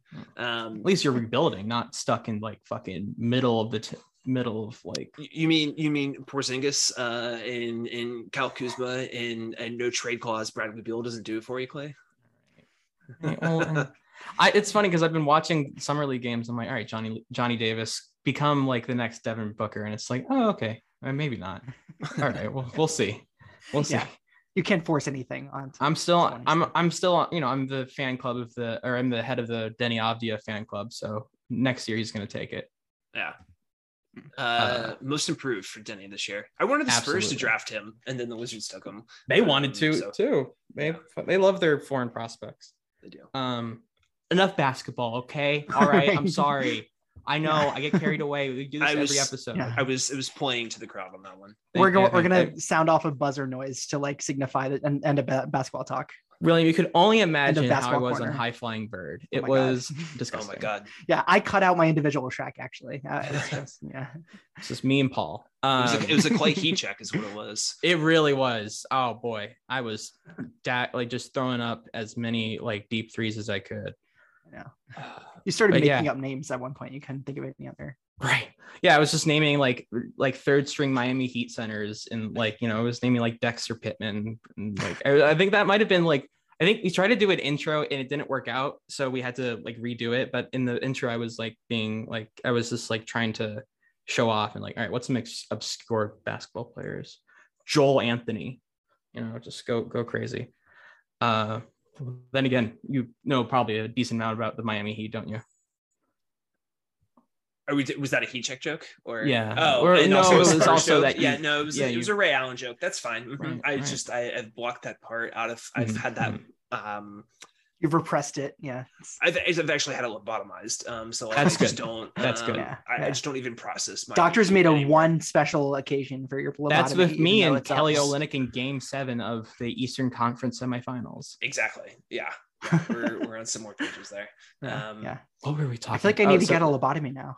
Right. No, you should. Stay included. Yeah. Rogue Nation. That's a movie that we are talking about. Oh, I was also going to say Dead Reckoning. Another actress I'm actually excited for is Pom Klementieff. Yeah. I think I'm pumped. I don't know why I've like totally like bought stock in the Pom Klementieff trade, but like this is like very, interesting French model. It's like... but it's also like her and those MCU movies, she's doing something, man. She's like one of like, her and Batista are making choices in those movies. And that is like Batista needs to get in this franchise. It's them and Bradley Cooper are like the three that are really just like, we're doing something here and we are going for it. Right. And I think she has a lot of potential as an actress. I've already been very impressed with what she has done. I follow her on Instagram, and her training videos have been really interesting for Dead Reckoning, and she looks crazy in the trailer. Yeah. So especially we were talking about the track record of Mission Impossible introducing a lot of these female actresses, I'm very interested in how she pops because... To your point, Palm's probably going to be the one that probably pops a little bit more than Atwell, just because Atwell's more known. Yeah, I I keep, but even I still think about her career. She was like in a Captain America movie, led a TV show, you know, and now still been like doing MCU stuff. But like, yeah, hopefully this will kind of put her in a place where she can be just like not playing Captain Carter in MCU movies moving forward. Yeah, especially if she's like getting 5 seconds of screen time. Yeah, hopefully, I hope better for her too. But yeah, it's also, you know, shows Clementoff in a different range because I think only people know her exclusively from being Mantis, and that's very much a very specific role and performance. So I'm pumped for that. I'm pumped. I think we're all pumped for that movie in general.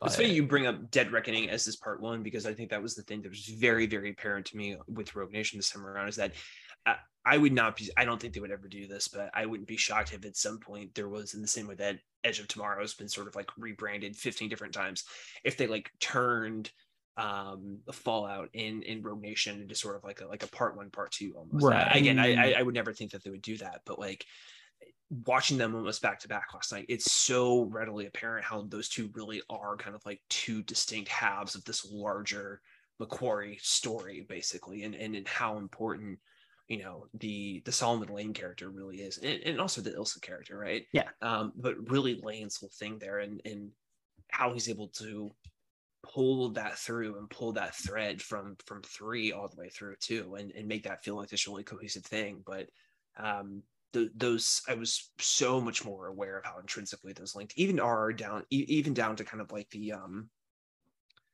like, I think there's just like fun inversions in it, like or fun callbacks in a way that are like very, very, are very clearly meant to sort of like link to one another. Like I think there was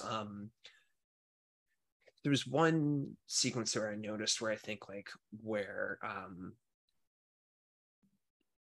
it's not exactly like one-to-one, but sort of like the hedge maze that they meet in Paris really, in a lot of ways, kind of felt like another moment where Ilsa and Ethan meet in Rogue Nation. I thought I had it written in my notes, but I think I kind of missed it. Oh, they're almost like franchise check-ins too. Meeting like, when they meet in the train station versus when they meet in the woods in Paris. Those two scenes feel very sort of like mirrored of each other. Like them meeting in the train station is actually busy and overcrowded, but it's this very intimate moment. And then when they meet in this like hedge maze in Paris, it's the complete reverse of that. It's still this intimate moment, but there's literally nobody else around, and just like this fun kind of like funhouse mirror, basically sort of like flips or reimagining of these things that have come before. But it's just they're tied together. They play so well together as two separate halves, and I think it's hard to do that if you've set these up as like two separate distinct things. The fact that they do tether together in such a nice way is just, but they're also satisfying on its own. 100%, which is what I'm worried about with Dead Reckoning, is that I still want it to be the satisfying thing and not feel like this cliffhanger that leads to this other one that we're gonna have. That is the inherent issue of the part 1, part 2 thing. I don't know if it's ever been done well, really. I mean, it depends on what you think of the Harry Potters and the Hunger Games of the Twilight, world. as we discussed. Yeah. So it's calling your shot. But it's also one of those things where I honestly just wish it was just not, even if it's a part 1, part 2, just don't call it Dead Reckoning part 1, because there's a tweet. I think when Maverick was coming out or something, or a person went into a movie theater and they were watching trailers, and they said that the moment the title Dead Reckoning Part 1 showed up, everyone groaned. And that's not because it's like, we hate Mission Impossible. It's the part 1 thing, because I think audiences know that it's just like, why do this? Why set us up for us already going to feel like it's not the whole thing? Do you think people felt that way watching Dune though? Because I guess because I know some people's reaction watching Dune was like, where the fuck is the other half of this movie? And they had not really advertised it as a part 1. So it's like, it's kind of a damned if you don't situation, right? Like it's kind of, no matter what you do, you're gonna lose. You enter Dune as just Dune. You conclude Dune as Dune part 1, right? Yeah. It's like you're going in, you're just like, I think that's an interesting move as well as the marketing. Sorry. Yeah, I guess it's just never really been done well. I don't know. I mean, like, I know you could argue it's hard to pull off. It's like you're painting yourself into a corner. Like it's right. There's a lot of obstacles. Argue Infinity War and Endgame, but that's more of a cultural thing than like a critical thing. That's more of just like people in general, like that worked. But it's also, I don't know. I think unless you're a TV show, cliffhangers kind of suck for film. I don't know. I can't think of one where I'm just like, great cliffhanger, guys. You know, it's some of them can be effective. There isn't a prime example where like it stands out immediately, and I guess that's telling. Like you have to think about it. Yeah. There's always teasing sequels. There's always like, oh, this is where it could go. But you know, in it and of itself, cliffhanger is very much like, oh, so I didn't get the whole meal. You're saving like you're saving the one side that completes the whole meal for me. Okay, I appreciate that, I guess. But yeah, and for so much of the franchise, like it's been able to stand on its own, and Cruise has made a point to be like, no, these are standalone missions, and you know, like it's Mission Impossible. Like they seem impossible, yeah, it's concluded by the end. I guess that's like an obvious thing, but I'm interested if like what they do. Is Solomon Lane confirmed to be in Dead Reckoning? I do not believe he's going to be a part of it. So it was going to be, they ended up having to recast him, but Nicholas Hoult was going to be the villain in this. Right. I remember this. He had to drop out. And Palm, I think, was going to be one of his henchmen. But you know, they ended up having to recast the role, I think, for COVID purposes. Just when they picked back up filming schedule wise, it wasn't going to work with Holt's schedule, which is interesting because there's something about Holt that I think like lends him to be like a perfect Macquarie villain. Like I do see some overlap between Sean Harris and Cavill, and and Cavill too. There's some DNA between all of those guys that I think he would have made a fantastic villain, but nevertheless. Right. So it's interesting. I think Reckoning will be very much like, okay, that was the Fallout Rogue Nation duology. This is a new duology. It's a new thing. Yeah. Because I think that's all. Maybe, you know what? Maybe I need to give Macquarie some credit here. Maybe that's why it's really called Dead Reckoning Part 1, because he wants to make sure these two are very much of a piece rather than a part of the Rogue Nation Fallout. Maybe he wants that to. There's this like strict separation of church and state in that way. I don't know, but that can make sense. Because Macquarie has become sort of the author of this franchise, it's a smart move of him to make Fallout and Rogue Nation have a different flavor from each other, where you could so easily see them like feeling like he didn't have to, I think, because he's he's an intelligent writer, and especially when it comes to this franchise, like he understands this franchise very well. And I like that Rogue Nation has this sort of relaxed, loose feeling that you can clearly see the flip into Fallout, and I think it's why I kind of like it more. But I don't know, it's just like such a different feel than any others. Like it carries over from the playfulness of Ghost Protocol, yet it has like a sturdy feel to it. But I like that in Fallout too. Like there is the whole kind of just like that whole middle sequence where you have like the double cross, like and Cavill's like a whole like, why did you have to make this so fucking complicated? Like there's a level of self-awareness that I think Fallout has to it that I admire. And just, you know, I heard there's I don't know, I'm very envious of the Empire film podcast because they're able to just do these like, you know how hard it is to get a director to sit down for 2 hours. Like that is almost unheard of. Like it is. So, you know, between like, you know, they have these like extensive chats with Macquarie around each one of these movies. And he was like, you know, part of the reason I think they were kind of like they're still trying to figure out the third act, even as they were filming this. And I think like Tom's injury on Fallout gave them the opportunity, I think, to really kind of spruce that up. But that's why there's so many moments of them being in this film talking to Ethan, and he's like, "We'll figure it out," because that's what they were doing during the course of the production of this movie. They were just like, "We'll figure it out. Like we'll find it somewhere along the way." But like, it's interesting that you bring up kind of that chaotic nature. I think that was reflective of the shoot, but it is kind of this like controlled chaos in a way where it's like the movies reflect the production, where it's like, you know what, we're gonna go for it, but we just don't know if we have all the pieces yet.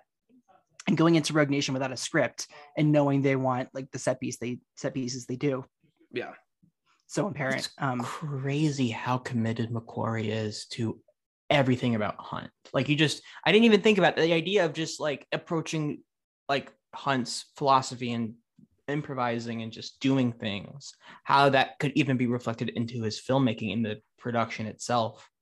Man, he really fucking, that's the thing. It's like, I think people were, when they announced he was coming back for Fallout, oh, they're going away from the formula. It's going to be the same filmmaker. Yeah. You know, it used to be this fun thing of who's going to tackle Mission It's the Impossible revolving next. door. Yeah. Right. You know, and I get that, but it's also like no one else is as committed as he is to this franchise. Not even close. And especially with the McQuarrie Cruise collaboration. Like I think that's a very special find. The two of them get each other in a way that I don't think any other director will. So it's kind of one of those things where it's like, unless Dead Reckoning is an absolute just dead bomb, which like I don't think that would be the case. No. I have, and McQuarrie's done this twice at this point where like I'm fully confident in his ability to be able to do it a third and fourth time as well. But it's like, as long as McQuarrie wants to come back and continue to do these movies, I am game for him to do them for as long as he can until the wheels fall off. I think because of that point that you're saying, Clay, like he just has like not only such a fundamental understanding of who Ethan is as a character, but like how to tailor that to Cruise's strengths and create these stories that I think just like work well, these like seamless tales that work well for everybody involved. I am like more than fine for him to continue to be a shepherd of this franchise moving forward, if not directorially, at least script wise. Like right. He understands that in such a stark way. And it's like, who else? I don't. When people's like, "Oh, I would love to see Joe Kosinski do a Mission." Okay, well, I was saying that's okay. All right. Which the last act of Maverick kind of turns into Mission Impossible for a second. But right. I think Kosinski and Cruise have had 2 collaborations at this point. And it's pretty difficult to find a collaborator that you can continue to do those projects with over and over and over again. Like I feel like the McQuarrie Cruise relationship that is the exception, not the rule, right? Like, and I think it's pretty rare to have that continue. Like it's a lot of effort to continue to make those things happen over and over again. We talked about this very heavily in Edge of Tomorrow in our episode, but I truly believe he is going to only work with 3 filmmakers for the rest of his life. It's Doug Liman, Kosinski, and McQuarrie. Truly, unless Cruise does this this very hard, deviation, he's like goes off the beaten path that he's made for himself. I can't see him working with any other guys for the rest of his life. Listen, he turned 60 this year. It's gonna be fascinating what like his 60s, 70s, and 80s bring us. Like, does he like play like the Paul Newman to like Miles Teller's? I think he retires secondhand, or I think he retires. But if he can't move as he wants to physically anymore, he retires. That's my opinion. I would love to see him work with I don't know. Magnolia is like one of the few PTAs that I haven't seen. I would love an opportunity to see him work with PTA again. I would love to see him work with Scorsese again, but we all want that. But I don't know if Michael Mann again, or like there's like, because he has such like a deep pocket of filmmakers that are like that have gotten so many different sides of him. It's to Clay's point, like it's the phase of his career that he's in where it's like he doesn't care. We want to see you like in Soderbergh or something like he wants to use you in an interesting way, but that's not what he wants to be. His own auteur. That's why he's become a much more involved producer. And it's why he's become an involved producer and an extreme collaborator. Why no one has really floated the idea that he wants to direct himself. Because I remember. He's where it suggested that. But. I think he's doing that by doing these stunts now. It's like but by all accounts, I think he is, the one really kind of coming up and ideating with these things in a significant way. And so I think like that is where he gets that outlet, but he's happy to have, McQuarrie, I think, kind of be the conduit for those other portions. But yeah, I think, again, we'd all love to see him do some other stuff, but if he's only going to do Mission Impossible movies, I am more than fine with that, as long as they continue to be as good as these two movies are. I remember watching this interview with Chris McQuarrie, and it was when Rogue Nation came out. Someone's like, "Do you have a favorite stunt that they've done in this movie?" And he's like, "I don't really get involved with the stunts that much. I just, I just let Tom work on it himself." And it's just like, yeah, I mean, listen. Well, I'm pretty sure like those camera choices of like where you put the camera on the helicopter. It seems like that's a lot of what like Cruise kind of decides is like, I think this is the best part, like best way to do it. Especially with the underwater sequence, which he trained heavily for. Like now we can 6 minutes apparently. 6 minutes to be able to hold up his red suit, which is insane. That's crazy. Could you imagine that? Like, oh my god, that's I had to skip it. Like I don't know. Do you guys have like something you believe even though you know it's wrong? Like, do you have something you fundamentally like believe in even though you just know for a fact it's not true? I mean, I do. I'm hard pressed to like come up with an example. Well, I have one, but like I have one. And my belief is that I think Tom Cruise is in the top 1% of the most athletic people over the age of 60. Oh, without a doubt.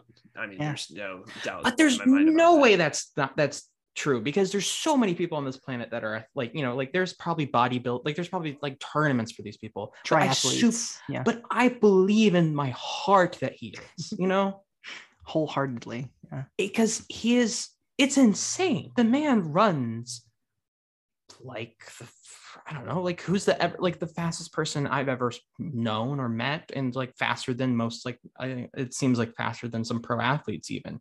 Like he's crazy. He's not, I mean, I think we've all made this point before. I think it's been talked about ad nauseum of his obsession with doing his own stunts and how insane he is and blah, blah, blah. But the athleticism, I think, sometimes also gets lost. It's not even that he's putting himself in danger, is that he's doing it with such competency and mastery and skill that it's unbelievable. It's that competency with the stunt work that distinguishes Cruise from Hunt. That he's just like, Cruise is going to throw himself at anything, right? If I want to hang myself off of a plane, which was the big advertising for Rogue Nation, if I want to jump out of a plane, the big advertising for Fallout. But Hunt is like so reluctant and will hardly make it, and is loyal and not to say counterpoint to Cruise and Hunt, that you can look at Cruise as Ethan, yet that will always be the dissimilar factor for the franchise. I think we're talking about the physicality and the moment in Rogue Nation where he like jostles himself up that pole that he's like tied on is like one of the most, that almost was more impressive to me than like hanging onto the plane. Like the physicality it takes in your body to be able to do that. And he absolutely unequivocally did that himself, right? Like just seeing the feet climbing up the pole, that was just like unbelievable. Just I'm in awe of just like everything that he does. And he's like, and you see his like fucking abs in that scene, and you're just like, you're 60 years old. Like what the fuck? Or at that point he's like 55 or something. Yeah, mid to late 50s. Like, yeah. But like those are abs. like there's those are like those are real CG fucking abs. Yeah, right. No, I mean you can, but it's never good. And that would be, if someone suggested that to him, I think he would actually kill them on the spot. Yeah. He would call his Scientology bodyguard and like assassinate them. If like, hey Tom, can we CGI your abs here? And he's like, I will disappear you off this planet. Never suggest something like that again. Their abs shot by Robert Elswit too. A great cinematographer. We mentioned before, this is coming out after our Salt episode. Same cinematographer, just like super interesting. Yeah. No shit. Yeah, see, and people think, so like people always assume this is more planned than it actually is. I mean, it's just like whatever dates work with people and what movies they pick. It's not like this huge rocket. And then that's the beauty of the guest choice, right? It's like this. It's just, and it just turns out to have some of the craziest coincidences. That's really fucking funny. I actually ported Ethan Hunt and stole the podcast files for the last episode and made this happen accordingly. That's fair. Yeah, we thought so. Yeah, an unreleased episode you somehow like got into. Well, I had Zoom to catalog. I had to train myself to hold my breath underwater. And then I went to a remote file server with Rebecca Ferguson, and I swam under and I swapped the audio files and the Zoom underwater headquarters. See, that's more common. You died and then resuscitated. Yeah, right. Becky Ferguson then betrayed you. Yeah. It's a whole situation. That is one of my favorite Benji bits in Rogue Nation. He's like, "Are you good to drive?" And he's like, "Oh my god!" What are you talking about? And he's like, "You were dead a minute ago."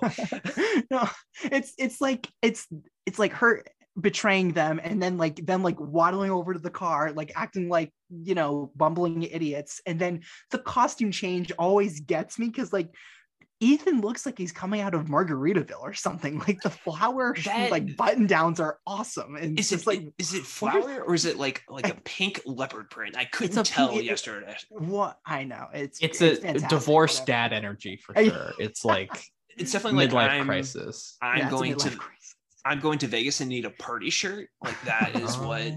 Yeah, that's what I think of it as. Is like we're going to get married in Vegas, and I need a button down. Yeah, this is my nice. This is the nicest. I need something with a collar. Yeah, this is like the nicest shirt I own. That's so. This funny. is all I brought. Yeah. It's interesting. You point to the kind of Benji as comic relief. He's. Go ahead. Cruz has good comedic relief moments too. Like I caught absolutely. My favorite, and Ferguson does too. I mean, the Opera House I think is like far and away like the best part of Rogue Nation for sure, and that's obviously a dumb thing to say, but because it's so blatantly true. But like the thing I didn't catch this time around, and again, it's been a long time since I've seen this, but when he is fighting the syndicate goon. And he's about to jump to the thing, and Cruz is like on the ground. He gives him like the 1 minute finger before he gets up. It's amazing. It's amazing. And it's such a subtle choice where he's literally just like, you gotta just like a second, bro. Just a second. Just a second. Like it was so funny to me. And then the whole, obviously, like I know at the time the whole like shoes please moment got play because of the whole like Jurassic World thing with Bryce Dallas Howard and stuff. I was gonna bring this up. Yeah, I totally forgot about that. Yeah, it's just a weird coincidence, I think, where they were a month apart, and McQuarrie even had to step out and address, but it's strange. Yeah. But just like that moment from Ferguson, I think is like a great bit. One of the other things I know we're kind of bouncing all over here at this point, but one of the things with kind of just like the craziness of Fallout that I think like bleeds into the filmmaking is like the whole mustache Justice League Henry Cavill debacle. I was gonna bring this up. all of that, and just like that is just like kind of a hat on top of a hat in terms of like the craziness of the production of that movie. Like the fact that like and I don't want to lean too heavily on like the behind the scenes production story to inform whether or not a movie is a good movie or not, right? It should be able to stand alone.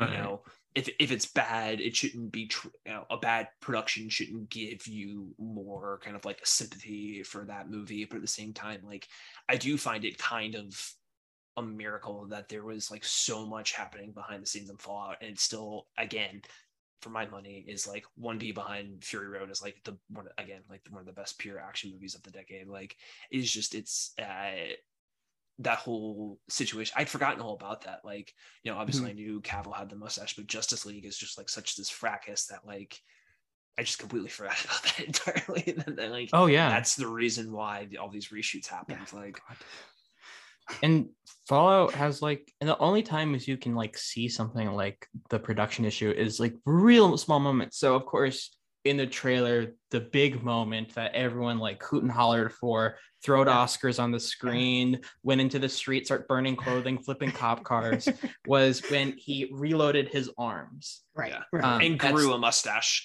Or grew that's a beard. The thing. That was when World Peace was right. formed. But yeah. He grew a mustache and he grew a collar or like a pocket too. Like that, like that's been played over and over again. People like notice like, what the fuck? And that's in the final, it's not just in the trailer, it's in the final movie too. And that's like legitimately like the only moment where you're like, oh, so this was like a reshoot, like they couldn't like keep track of the what's the word, like, you know, continuity. Like, yeah, back in the day they used to have, I guess they still probably do now, but like continuity people who are like, oh, this needs to be here, this blah blah. That's what second unit directors do, I think. Yeah, exactly. So, and also, I mean, that bathroom scene, if you read up on like what it took to actually make that fucking thing, it was a laborious process. At one point, wasn't Sterling K. Brown supposed to be the fake Lark? Yeah, and it took so long. They used to actually one of the stuntmen to eventually fill that role. Yeah, exactly. And it took so long to prepare that he had to like drop out or something like that. I forget the story itself, but for a scene that take what was like 5 minutes less. Yeah.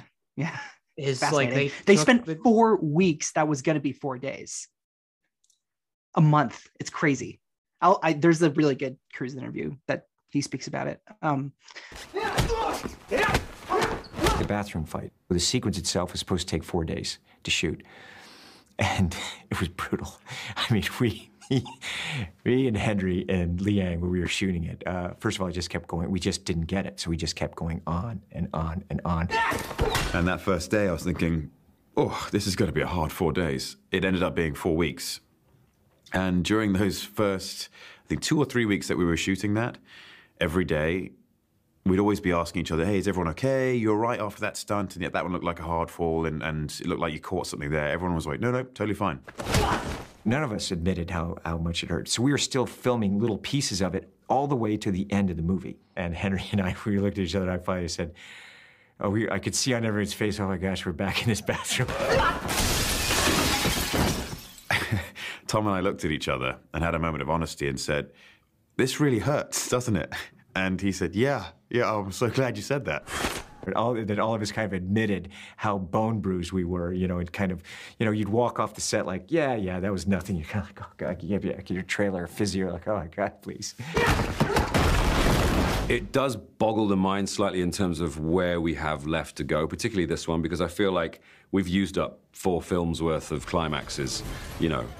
But Tom and Chris are just at pains, literally in Tom's case, to deliver a sort of authentic and, fresh experience each time. People ask, why do you think they're still going? And I think I still love going. I still like seeing it, even though I'm in it. I've watched it now 3 times. I keep on moving further and further on the edge of my seat. It just doesn't pause. The lesson I learned from the last film was if you try to control it, the movie's going to run you over. You take the wings and the engine and the fuselage and the propeller and you throw them all off of a cliff and try to build the plane before it hits the ground.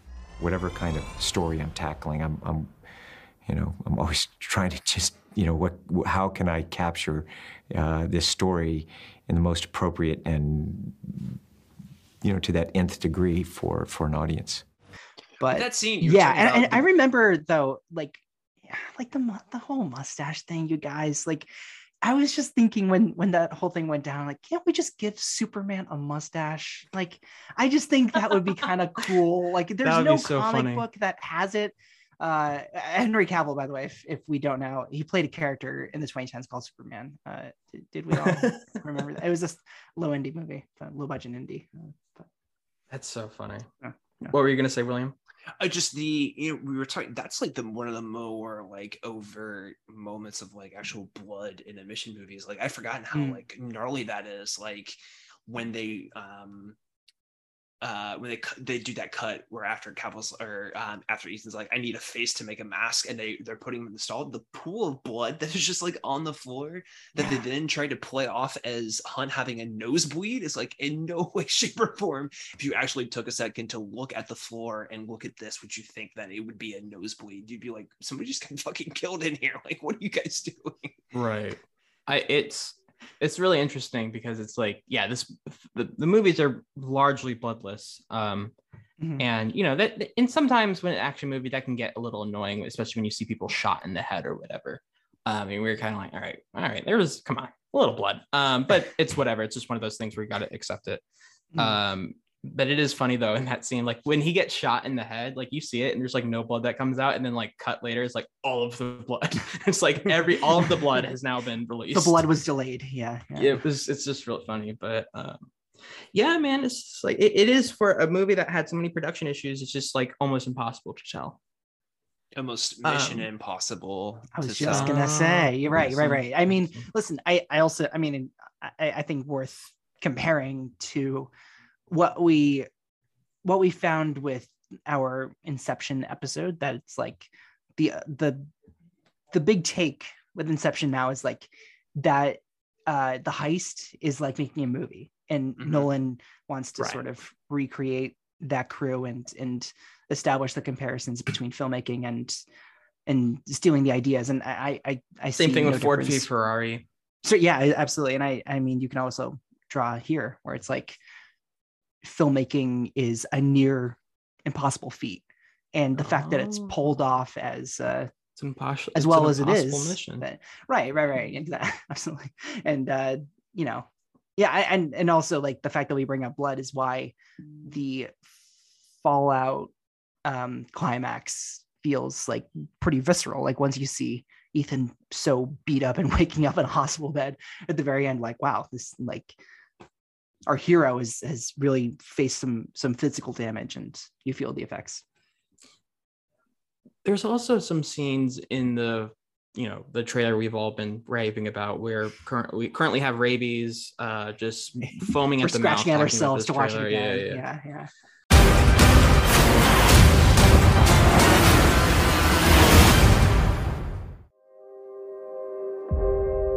Your mission, should you choose to accept it. I wonder, did you ever choose not to? The end you always feared is coming. And the blood will be on your hands. The fallout of all your good intentions. You had a terrible choice to make in Berlin. One life over millions. And now the world is at risk. This is the CIA's mission. If he had held on to the plutonium, we wouldn't be having this conversation. His team would be dead. Yes, they would. That's the job. Down with the victim. We both know you need them. Stuck in the middle of all irrelevance. You don't understand what you're involved in. You need to walk away. Please don't make me go through you. How many times has Hunt's government betrayed him, disavowed him, cast him aside? How long before a man like that has had enough? You can't fight the friction. So you can't take the pressure. So Ethan, that's not who we are. Maybe we need to reconsider that. You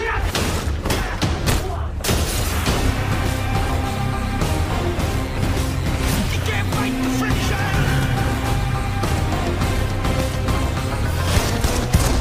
So, how is he? Hell, you know, same old Ethan.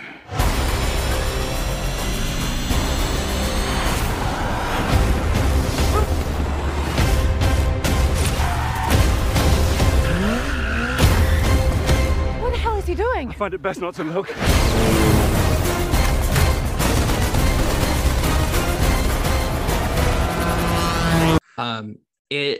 There's some certain like shots that are also not in the movie, that, and maybe that's another, but that's a lot of movies, but maybe that's another thing you could point to, if like, oh, maybe there's some production issues there. But besides, again, but like I said, besides that, it's like the continuity mess up with the pocket and the beard, and you see Cruz basically limping after he right. We should also mention the ankle injury. I guess if we haven't before.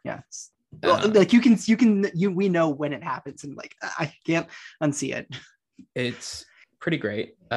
Sorry, Tom, but he does it's the first jump that he does, right? When he jumps and clips the edge of the building. No, I was looking for that last night. But even you're talking about these movies still having like, especially compared to like the Bond movies, like the whole sequence where he's in the like in the office building, and Benji has kind of the bits where it's like, oh, it's upside down, So and it wasn't in 3D, and he's just like yelling in. I'm jumping air. out a window. Yeah, well, it's very interesting to kind of like see the reaction of each of the individual sort of like office workers in there. I'm pretty sure. Fantastic. Isn't there somebody that kind of like almost like gives him like a thumbs up, or like there's somebody that sort of like it seems to like kind of encourage him to basically like do that, and that's another one I think where they cut the score.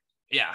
And you got it, bro. The bathroom fight too is like totally. It is just like it's the only thing. I totally forgot about that. It's silent. Yeah, well, you hear the pulsing of the club beat, but then otherwise it is just like. And I think that is why, even though there's no blood in that sequence, it's such a visceral thing, because you literally are just hearing the grunts and the slap of the pipe, or just like, you know, the thing that like blew me away. It's just like I guess it's when Cavill goes to like just like goes to the tile, and you hear the tile just like shatter and like crash all over the floor. Like the folding on that sequence alone is just like incredible. But I do like how so many of those moments are really just like, we don't need to overly score this. It's compelling really just on its own. If we just like are presenting great visuals, like you're almost drawn in more when there's not this like over production, basically, for lack of a better word. Does Lauren Balfe do both? Yes, I believe so. Okay. The score almost feels like more earned as well. Right. Good score for both. Lauren Balfe doesn't do both, actually. Oh, who does Rogue Nation then? Rogue Nation is scored by Joe Kramer. Okay. I love the Fallout score. Joe Kramer also scored McQuarrie's Way of the Gun and Jack Reacher. Okay. I mean, I like to see Giacchino come back. Yeah. I love his Ghost Prod score. That man does too much, actually. I mean, I love him, but it's like one of those. I mean, listen, his Red Bird collaborations are. No, I want him to do like. I would want him to do like 2 things a year, and if that's a Mission Impossible, great. But he does like, I don't know, he just does all of it. It's. Oof. I love the Fallout score. I like Balfe in general, even though the Fallout score. I know people don't really know this about him, but I unfortunately found out because I think in like 2019 or 2018, I was too online, and I went to his Twitter account and I saw what he liked. He's a big conservative, like Tory kind of guy. Okay. Yeah, he kind of sucks. Oh, wow. But yeah, I know. But I do love the score. I think it's really good. I mean, I don't know. Is there like a bad Mission Impossible score? I think they're all. It's one of those things where you kind of just get it. Yeah, that's true. Like it's a little bit like how there's not a bad Batman score. I with Rogue Nation, it's interesting because I think the brutality that we see in Fallout is a little less so. I mean, I'm not saying it's like it's pulling back or anything. But I think one, it has to do with Cavill as a character in general, like, you know, John Lark or Walker, whatever name you want to give him, you know, how he's so physically massive and his whole fighting style is complete brute force. So that takes into account, but it's also like, you don't get something like the hook going into someone's head in Rogue Nation. It's very much, I don't know, I don't know what I'm trying to say with this, but it's just more of an observation. It does seem to be more just,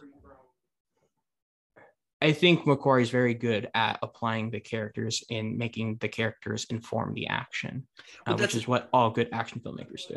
There's that whole line where Angela Bassett's character is talking to Alec Baldwin on the tarmac. Basically, it's like, you know, he's you guys use a scalpel, he's a hammer, and like that does really inform the physicality of Lark as a character. It's like he is this like brawling bruiser, and just like the physical, not that Tom Cruise is scrawny by any stretch of the imagination, right? But like Cavill is like, I mean, he was Superman, you know what I mean? So it's like, you know, to have that physicality and to see those two forces and how they're juxtaposed together in that way, there is something to that, Clay. Like, I think it's just how the physicality, I think, informs the character in a way too.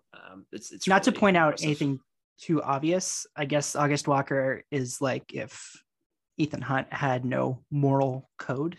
Yeah. And it's just like those all brute. Well, I think Solomon Lane is even a little more so. Like, it's, I don't know. It's interesting because they're all certainly aspects. And also Aesop House is like, they're all certainly aspects of Ethan. Right. We won't talk about the politics too much because the politics in the Mission Impossible series is indescribable. Like, there's no real I don't know. I don't. There's a thesis to be written out there somewhere, but I don't think the maybe place. Sure. It's not. It's tries not to go into those waters that much. Besides, like, the only times it gets like political is the villain's motivation. Besides that, it's like he is just trying to save people. And I'm not saying this as a criticism or as positive. I'm just making an observation. But it is interesting how the two villains in Rogue Nation and in Fallout are very much political radicals. Like, I guess that's also in 4 too, because he's like, isn't like Michael is it Nyquist? It's Nyquist, yeah. Nyquist, R.I.P. He's also like a global warming guy. But just like how Lane is so dedicated to overturning governments and overturning foreign agencies and global powers and all of that kind of stuff. It's interesting because Ethan Hunt you almost don't know if he has a single political belief at some points, because you're just like, because he thinks of everything as a moral standpoint rather than maybe something greater. And it's interesting to see that, because it's one of those things that makes me sometimes feel like I can't say that Solomon Lane is a mirror to Ethan Hunt. I mean, in some ways, sure, but it's not a perfect mirror, because it really does, because a lot of them are like, political radicals or people who are very passionate about this term of philosophy, while Ethan is it's purely more of preserving life. It's interesting. I don't know how I feel about that. I don't have like a hot take on it. It's very interesting to me. It's almost as if like Ethan also like looks at these missions as a set of instructions, not just like a way to gain political power. Yeah, there's no geopolitical ambitions that he has where it's like, okay, yeah. So it's interesting. I don't know if I have like a take on the politics or anything, but when you go with this kind of subject material, they have to do something with it, especially in like Fallout, where there's this whole plot point of like terminating all of the religions, and that being like a huge, the greater the suffering, the greater the peace. Really, one of those lines where you're like, yeah, that's a line. In the trailer. Right. It's like listen, it's like in Rogue Nation, they have several lines like that, calling Ethan Hunt the manifestation of destiny, like everyone always talks about. Ethan Hunt saying, I am the disc, like, it's fantastic stuff. Or I am the storm when he gets the copy of the Odyssey in Fallout. It's done when we say it's done, or whatever. Yeah. He's like, mission accomplished. Like, which one does he say that at the end of? I think that's 4. That's 4. Yeah, right. Mission accomplished, and he hits the button. I mean, listen, I think I don't know how popular of a take it is now, but I do know that people will ding them sometimes for being like too convoluted and like the story isn't like, I think it's like similarly what we mentioned with Salt, like, this isn't the kind I don't know if that is no spy movie makes sense. I'm just going to put it on the table. It's like noir from decades ago. It's like these are like paranoid stories to get inside the character's head because they don't know what's going on, right? I didn't say this in this whole episode. I forgot to, but I truly want to say there is not a single spy movie that exists that really makes sense. I truly believe that with all my heart. It's the inherent genre itself and the subject matter it's dealing with will always create confusion and plot holes and being convoluted. There's none. There's not none of the Bonds, none of whatever. Bourne, fuck it. There's none of them. None of them make sense. What do you mean? Just a fact. Tenet was like totally understandable the first time around, and not at all confusing, and not at all something I had to write a piece about for GQ, explaining the movie because people didn't get it. Yeah, it's definitely not the #1 most searched movie. Like, one you guys remember that? What is Tenet? Right. It's the same thing backwards and forwards. Oh fuck, bro. Yeah. Shit, dude. Fuck. Yeah. I gotta blew put my out my mind, blunt bro. now. I just like hated the ball. Don't. My other little favorite, like Ethanism, especially in Fallout, is we'll burn that bridge when we get to it. So good. Yeah. I guess it's really just like a Macquarieism at this point, The but Ethanisms are really good. Yeah. The Macquarie Ethanism are just like chef's kiss. Yeah. These movies are funny. I found myself laughing like quite a bit. Cruz has a I mean, the charisma for moments of humor, I think, are like perfect in these. Yeah. You know, like we said, yeah. I think he has one of the funnier facial expressions. Like he's almost more funny when he's not saying things. It's all just like him just being it's like reaction. Yeah. Like, you know, all that kind of shit. And I think it goes back to the silent movie star thing where it's like, you know, like in that era, it was also predicated on all visual humor. Yeah. But it is crazy how Simon Pegg doesn't get annoying in these movies. I know. Yeah. I think they just know how to use them. Yeah. I think that's career talk. Like just mention anybody who's like had a anyway. I mean, like we barely touched on Angela Bassett. Like she, you know, but it's an icon in I mean, it's two icons in the Fallout. But she's gotten Eiffel fucked Tower over this like decade. together. She's gotten fucked over this decade. Yeah. So there's not. I don't know. It's crazy. And this is the last gasp of Baldwin. Baldwin is done after this. Yeah, I mean, like he retired from public life, right? So I guess we can hope. Really. He quit. Remember? Right. Yeah. Anyone else we haven't mentioned yet? I'm just thinking of the cast. Ving Rhames. Love me some Ving Rhames. Rhames. Ving Rhames, like constant presence. Bad. Yeah. He the chemistry that he and Michelle Monaghan have, especially in Fallout, is I think is really fantastic. understated. It's so natural. It's the best scene of him in the franchise. That's the best thing he's ever done. I love what Fallout does with him, like just throughout the film. He has that moment with Rebecca Ferguson too, where he's basically he gives basically kind of, it's pretty exposition heavy, right? But he's talking about Julia's role, and he's like, you know, there was a time he was married, and it's the whole thing about him basically saying like Ethan realized that like any moment he was with Julia, he wasn't there to eventually help the world and stuff like that. So like that sequence, and then how he's able to kind of like parlay, I think, some of the themes of that into his conversation with Julia. Those two are really, really nice bookends, I think. I think all the Michelle Monaghan stuff in Fallout is like fantastic. I mean, she's so good. Like the way that she's barely keeping it together. And apparently they had her for like a few days, which is fascinating. It seems. I mean, that seems like it. They really only had her for like 3 days, I think. And Ferguson was super pregnant during that entire sequence. So that's why if you notice, she's really only like, they do not do a ton of wide shots of her, or if they do, she's got that huge like belted coat on basically. But yeah, they were, Macquarie was talking about that, I think, in that Empire interview. There's just like, we really were just trying to kind of like shoot around her as best we possibly could. But yeah, they only had, Monaghan was like in between. Was that when she was doing, I think it was maybe when she was doing True Detective, or like not long after. So they like had to work around her schedule in that way. It was when she was shooting The Path, the Hulu show. Oh yes. Like everyone remembers what this is. Like, you know, we all went down the path. Yeah. It's you know, but well, I guess we'll never almost talk about Aaron Paul besides maybe Need for Speed, but what a weird fucking career he's had since he's good in Westworld, especially this year. They have found a way to, not to go too off topic, but they have, Westworld season 4 is really kind of just like a complete overhaul of really, even more so than I think they built in season 3. But this year they have engineered the scripts to be more of his, tailored to his skill set, and pairing him with Sandy Newton. You know, more, I think of he's better equipped to play off of her than he was last year. But yeah, I mean, very, very, very strange career. Cool coincidence, like Tandaway Newton, like Mission Impossible alum. And I guess to, you know, just trying to again think of people from these casts, if we have any takes on Renner in Rogue Nation. Good. He's like perfectly fine. I like him. Yeah.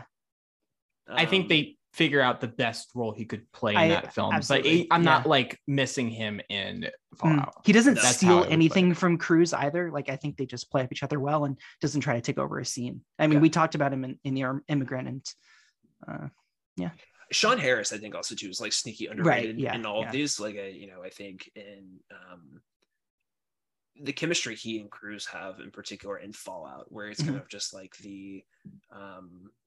that's another good scene where Cavill and Cruz are in the truck together, and Cavill is like obviously he knows, but he's just like, oh, you're the guy that caught him, and that's when we get that we'll burn that bridge when we get to the line. But that I thought was Harris is like really, really underrated in these, I think. Absolutely. So Wolf Blitzer, super underrated. Yeah, that's right. I was gonna bring up yeah. I mean, the Wolf Blitzer cameo I think is like pretty infamous too, and people bring up the movie just like as like a creative way to introduce, because like when Fallout starts, like this is a different like feeling. It's a different energy that it brings. And then once you get the reveal, it's a different way that any of them start the movies. Yeah, there's a real propulsiveness to that opening that I really, really dig, that I think is it's different from kind of the loudness of Rogue Nation, right? We start out with the plane, and that plane sequence, even there is a little bit of that, like with Cruz running to the movie, like yeah, well but there's even like we've made a lot of references to like old movies, but and silent movies, but there is a bit of like Laurel and Hardy, Who's on First, there, with them just constantly going back and forth and be like, the plane is taking off, like that constant like back and forth that not way. That like, door, the other door. Yeah, like they're just like the old school nature of that, I think works really well. So Renner's like perfectly fine, and I would say the same with Baldwin too. Bassett does have some good line readings where she's like, I can't trust any of you guys, so you're all coming in. Like I really like Baldwin, like made for her. Yeah. I was just gonna say, like, I like Baldwin a lot in Fallout. He has this sort of like older character actor from the 50s sort of line readings, and the way like the body language is used, but and the way that they incorporate him into the actual events of everything, with the double cross situation, I think is like really well executed. And apparently he told McQuarrie that he wanted to like be killed off, which is like fascinating. Like, okay, what else do you have going on that like is conflicting with this? Like, it seems like a pretty sizable role. McQuarrie's now is like, thank fucking God we killed him off. Yeah. Maybe the great line delivery of let's just get to favorite scene real quick. And this is a great segue. So we're gonna name I'm gonna name my favorite scene from Rogue Nation and then Fallout, and then we'll just go in order. So around the horn. Oh yes, ESPN reference. Jack has no idea what you're saying. My favorite scene of Rogue Nation is, the manifestation. You're telling me an entire nation went rogue? Oh man, that's what I love. That's a great line. The manifestation of destiny.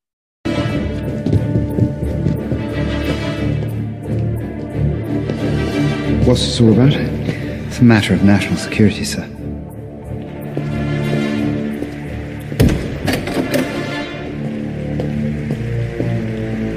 Under no circumstances is anyone to enter. Yes, sir. Help me to understand. Who is this man? Why is he after me? I'm afraid, Prime Minister, Director Hunley and I share responsibility for this. Ethan Hunt was part of a disgraced intelligence agency which has since been dissolved. And he's gone rogue, unfortunately intent on dismantling an imaginary terror network. But new intelligence suggests that he's been manipulated by one of your own former agents. Ilsa Faust, Prime Minister. She disappeared 2 years ago. And if you don't mind my asking, what do I have to do with this phantom network? Sir, this is William Brandt, a former colleague of Hunt's. He came forward with first-hand knowledge of the plot against you. Sir, Hunt is in possession of a virtual red box that can only be opened by you. He believes it is the key to bring down the syndicate. The syndicate, you say? Yes, sir. That's what he calls it. Atlee? He couldn't possibly be talking about that syndicate. Because you assured me that syndicate was merely an exercise. And it was, Prime Minister. I can assure you. And yet here we have the Central Intelligence Agency indicating otherwise. I don't understand. Prime Minister, your life is in danger. I think our first priority is to move you to a secure location. Does the name Solomon Lane ring a bell? Yes. Unfortunately, it does. So there actually is a syndicate. It was the hypothetical brainchild of Chief Attlee. Recruit former agents from other nations, supply them with a new identity, and use them to surgically remove our enemies both at home and abroad. Its operating budget was to be hidden offshore in a virtual red box, which I alone would control. It would have made me judge, jury, and executioner with zero accountability. I rejected the proposal unequivocally. Furthermore, I was given every assurance it never passed the planning stage. Prime Minister, there is no syndicate. These men have been duped by Agent Faust. Attlee, save it for the public inquiry. Sir, I urge you not to leave this room. Excuse me. Please. Hunt is uniquely trained and highly motivated. A specialist without equal, immune to any countermeasures. There is no secret he cannot extract, no security he cannot breach, no person he cannot become. He has most likely anticipated this very conversation and is waiting to strike in whatever direction we move. Sir, Hunt is the living manifestation of destiny, and he has made you his mission. Prime Minister.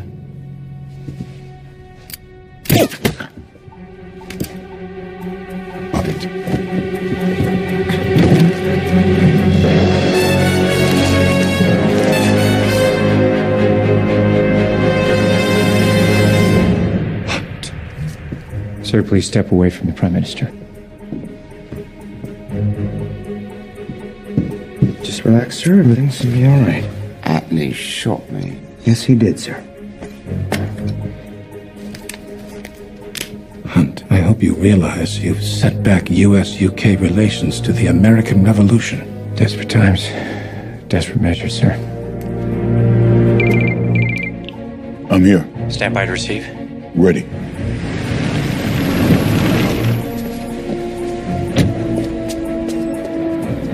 The Prime Minister's office asked me to meet him here. This way, sir. Scanning.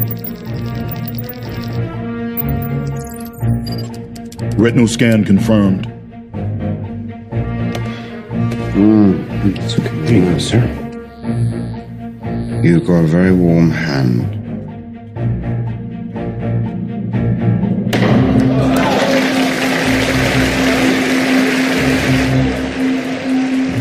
Biometric confirmed. The prompt is Kipling. The prompt is Kipling. Sir, I'm gonna need a passphrase. The prompt is Kipling. Yes, of course.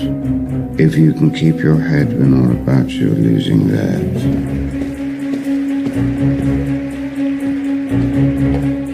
If you can trust yourself when all men doubt you.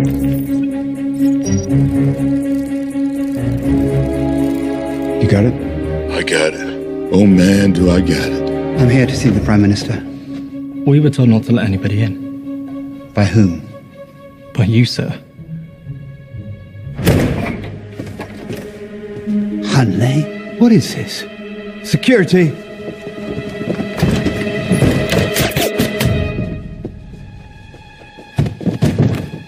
Chief Attlee, kind of you to accept our invitation.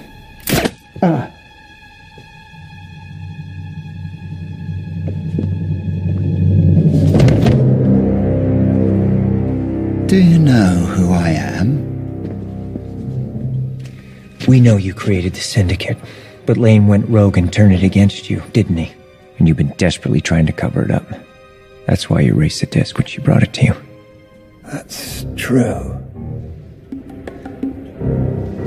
Now, Director Hunley has some questions for you regarding Ilsa Faust. Namely, how you framed her. That's also true. It's the antidote. When the Prime Minister found out about the Syndicate, Attlee attacked him. Yes, that's true. And then you saved the Prime Minister, sir. Did he? I'm very grateful.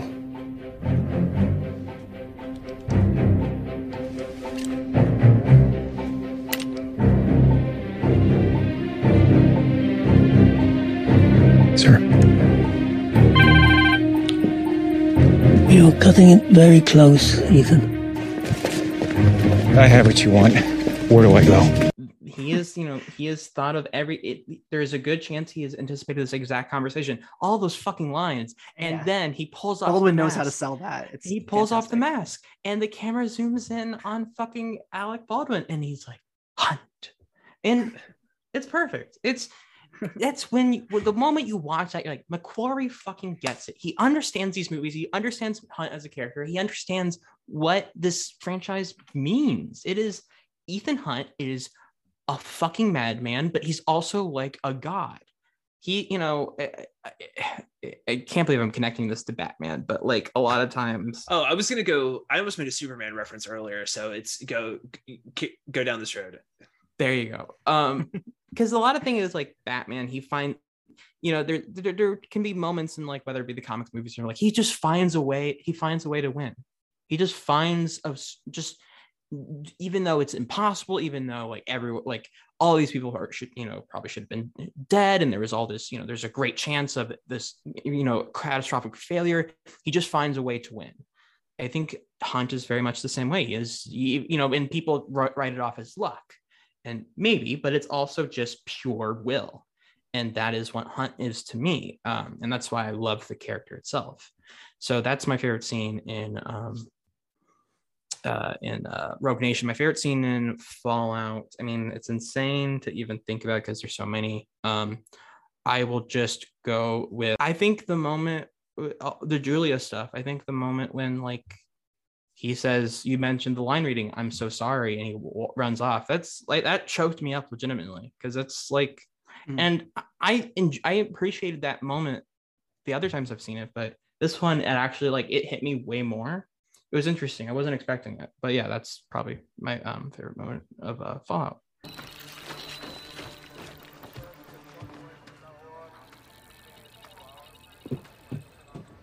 Ethan?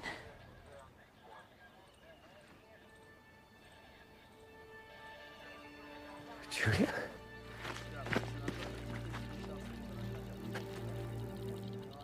Is that...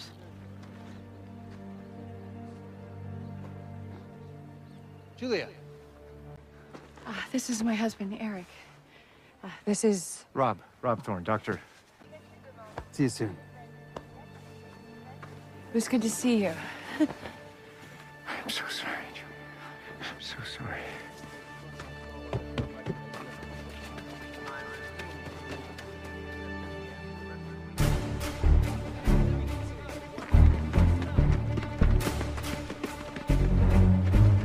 Who wants to go next?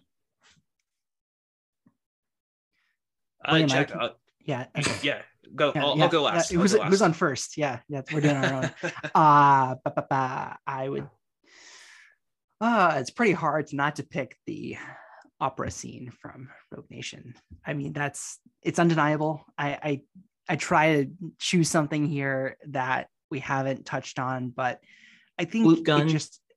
The flute gun, the railing gun, that it's baton that it's like gun. Someone will, yeah, I know, like someone goes to the top of the opera house and unpack a briefcase and just like assemble a gun out of like different pieces. It's fantastic. And of course, like everyone points to the influence of men who knew too much, and I think it's worth pointing out that MI2 was a loose remake of Notorious, and the Hitchcock references, of course, are present throughout. Ben,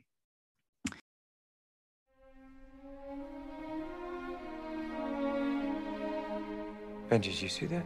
See what? A woman. What woman? Where are you? I can't see you.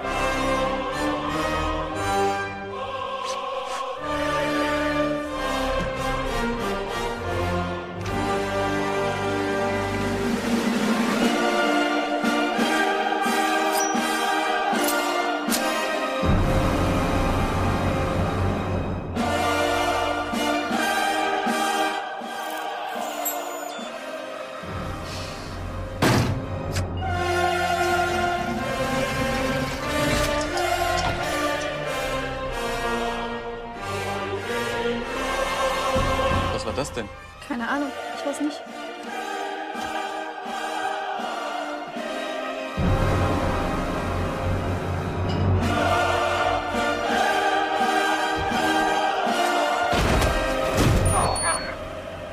Ethan, do you copy? Ethan, come in.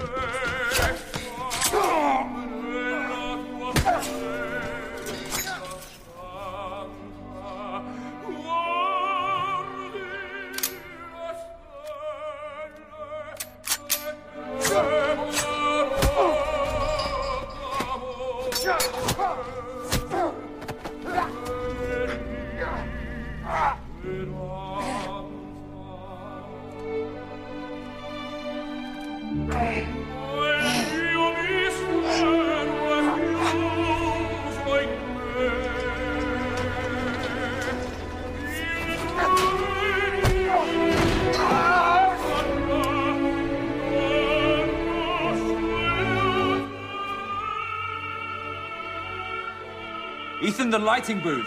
Ethan, do you copy?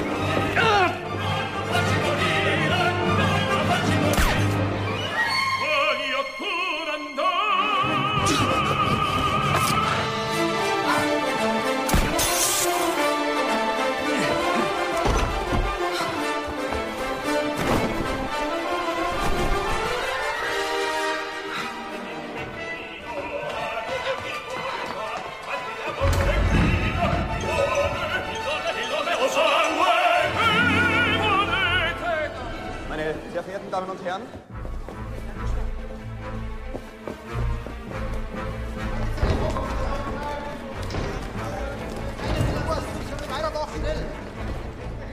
I have a way out. Interested? Lead the way.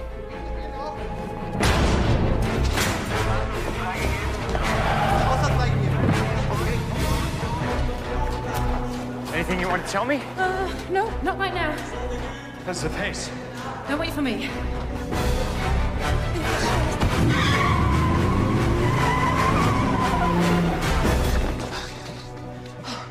What's next?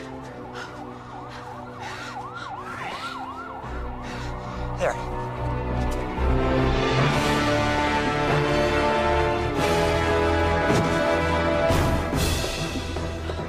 Shoes? Shoes, please.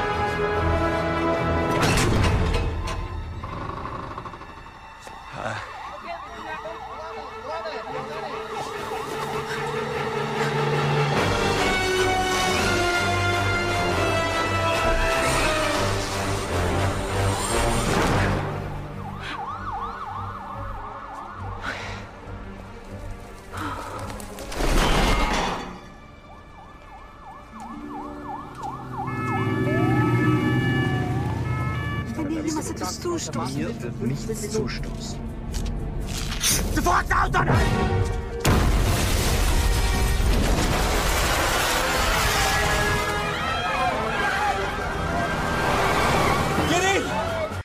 Fallout, I mean, like Hunt and Faust, I think are like beginning to be like the real core of this franchise, and I love them in the park in Paris and Fallout.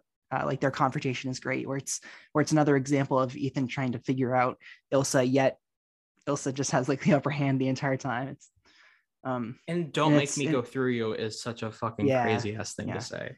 Yeah, because it's like you're saying that to Ethan Hunt, and it's like, just don't make me do it. I don't want to do it. Kind of reminds me of the Leslie Manville in Phantom Thread, right? Am I thinking of the right line? It's where I will fucking what's the line? Jack, do you know what I'm talking about?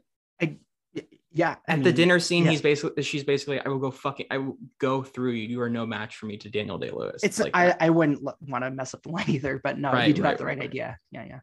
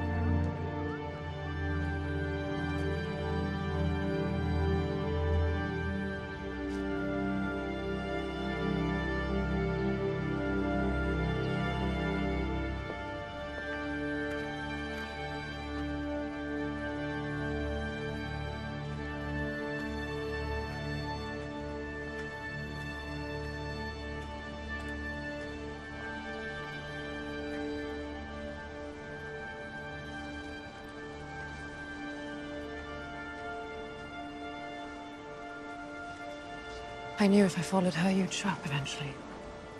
You okay? Yes, I never... I know you have your reasons. I know. You need to walk away. I can't do that. You weren't at the ballet to kill Mark. No. You were there to protect him. Yes. killed him to protect me. You wanted Lark to break Lane out. No, you needed him to break Lane out. Because you have to kill Lane. Who's making you do this? MI6. Why? After we captured him in London, they tried to bring Lane home through diplomatic channels. But too many countries want their pound of flesh. A man like that, what he's seen, what he knows about British intelligence, they can't have him talking to a foreign government ever. That's not what I'm asking. Why did they send you? This is how I prove my loyalty. This is how I come home. But you are out.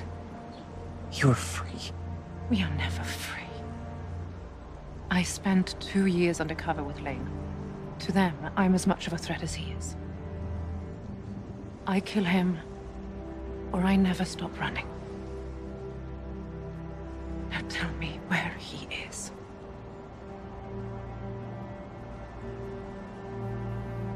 I can't help you. I will get to him one way or another. Please don't make me go through you.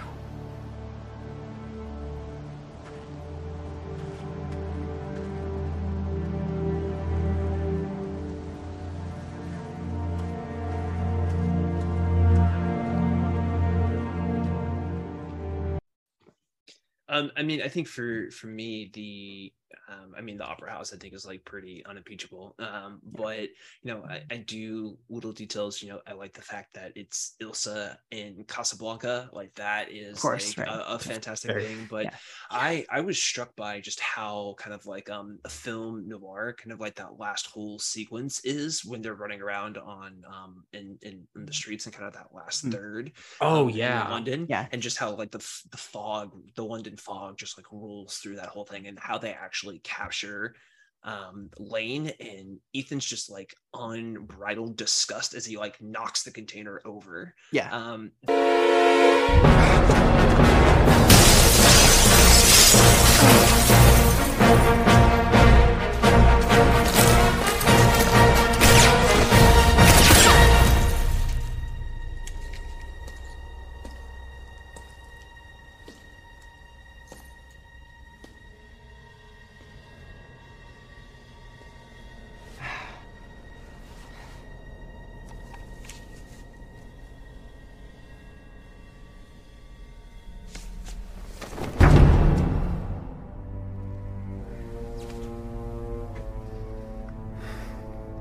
Face to face. Just as you wished, Ethan.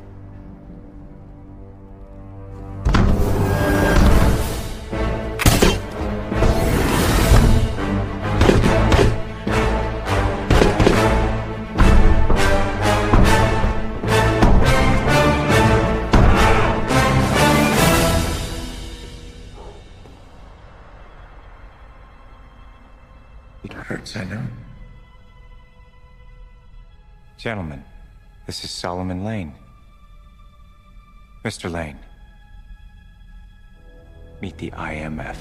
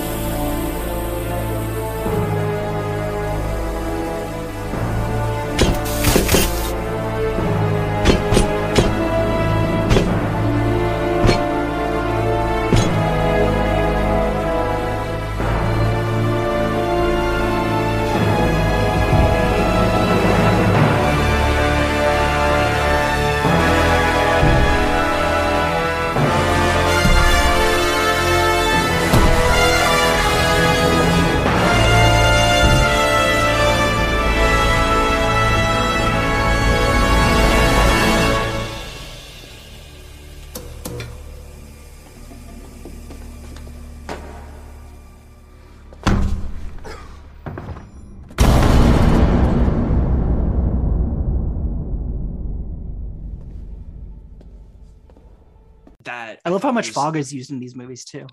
I thought that was really especially fun. Fallout. Yeah. In Fallout, I mean, I think like this is absolutely unequivocally cheating, but like the moment from the airdrop through the motorcycle is like unimpeachably like one of the best like 30-minute action stretches of like all time. Like that, and you know, of course, like I think there is one cut in the parachute sequence. I was noticing yesterday, I was like, if they were going to cut, they would have cut here.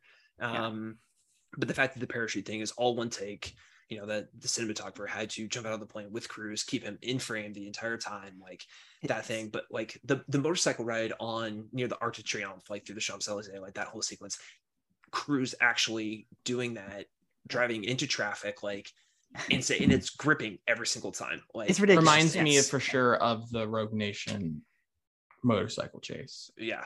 So again, an echo without it being the exact same thing over again. Right. But yeah, I think that is. The White Widow has spies at every level of government. This plane is posing as a commercial airliner so we can jump into France undetected. The Widow's meeting Lark at the VIP lounge at midnight. No one will be admitted without a pre-issued electronic ID band. We've acquired the unique RFID number for Lark's band, allowing us to locate it with these.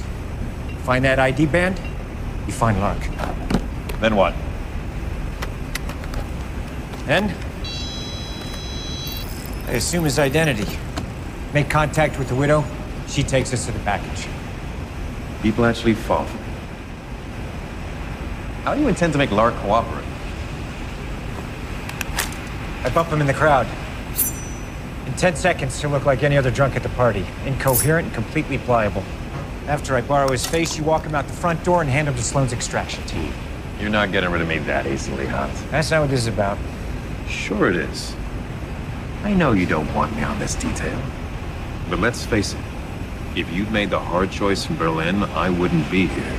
If you hadn't gunned down every syndicate agent they sent you to find, I wouldn't be here. That's right, I know all about you. You're why we don't have a living witness who can identify John Lark or the Apostles. If you have a problem with my methods, you can always stay behind. Your mission, should you choose to accept it, isn't that the thing? 2 minutes to decompression. Suit up. The Widow is meeting Lark in 30 minutes.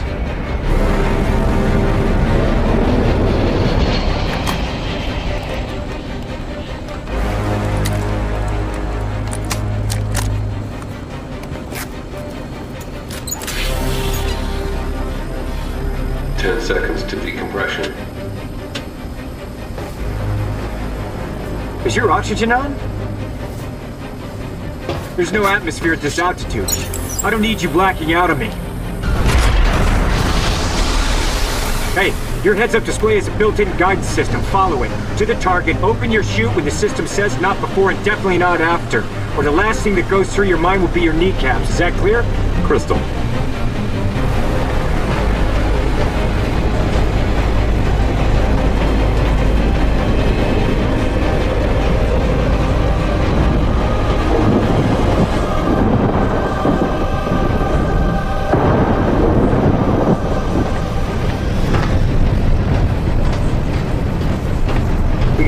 Need to rethink this. Out of my way, Hunt.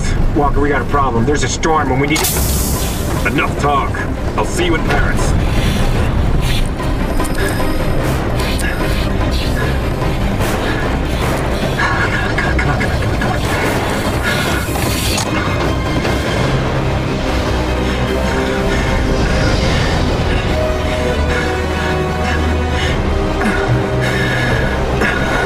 Altitude.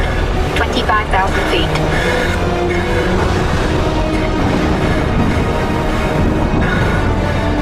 Walker, what's the matter, Hunt? Afraid of a little lightning?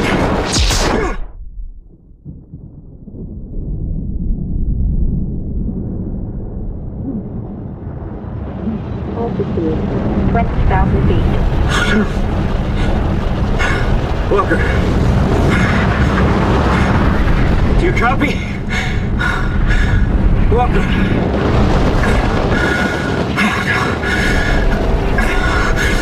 Walker!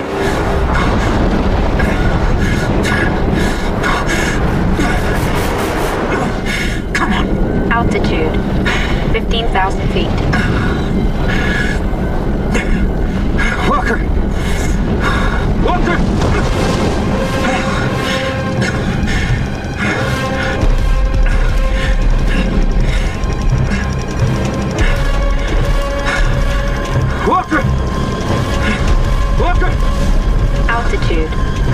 10,000 feet. 9,000. 8,000. 7,000. 6,000. 5,000. 4,000. Walker! Walker! 3,000. Deploy. Deploy. Deploy. Deploy. Deploy. Deploy. Deploy. Deploy.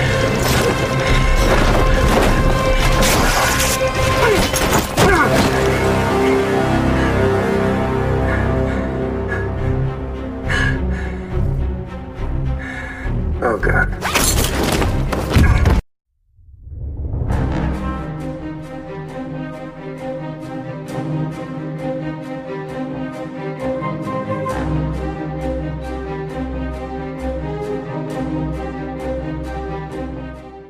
The helicopter shit is also fucking nuts, and it's just it's timeless. It'll never age. I mean, like, imagine like everyone had to just like train for that, and like Cavill didn't, take part. It's like, and then you get Cruise up there, and we've all seen like the behind the scenes footage that like gone viral a few times of like the cameraman like wait, the airdrop or the motors? The airdrop. Airdrop. Yeah, and like the cameraman's like right some distance.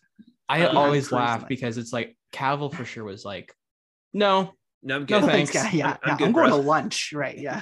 And I've always thought, and I've thought about that watching. It's like, what are the co-stars like when they watch Cruise do this? Do they feel any like sort of like pressure to do like? Because it's like one of those things where you're just like, no, I'm not doing that, Tom. I'm not doing that. No, thank you. Like, it's crazy just to be around that, and just to for people who have worked also in like Cavill, God knows how many, like, he's doing The Witcher right now too. It's like he's been involved in a lot of stunts and a lot of big budget filmmaking and films that require a ton of stunt work. I mean, look, Man from U.N.C.L.E., and it's like he just sees Cruise and he's probably just like, Man from U.N.C.L.E. same year as well. Fuck yeah. I forgot about that too. Yeah. Same year as Rogue Nation. Yes. As Rogue Nation. Yeah. Underrated movie. Yeah. But there's actually quite a few spy movies out 2015. It's kind of interesting, like Spy, like the Paul Feig movie. I guess. It's also crazy that Cruise just taught himself how to like fucking do crazy shit with a helicopter. It's like, I'll just do it. I'll pilot a helicopter and I'll do it. And I love the line reading of when he's like, all right, that's power, and then he like kind of puts things together. He's like, power, and he fucking pushes the thing, and it's so fucking dope. It's one of those like real dude bro fist moments where you're like, yeah, you're just like fucking in your seat. Great fucking movies. Can't say that enough.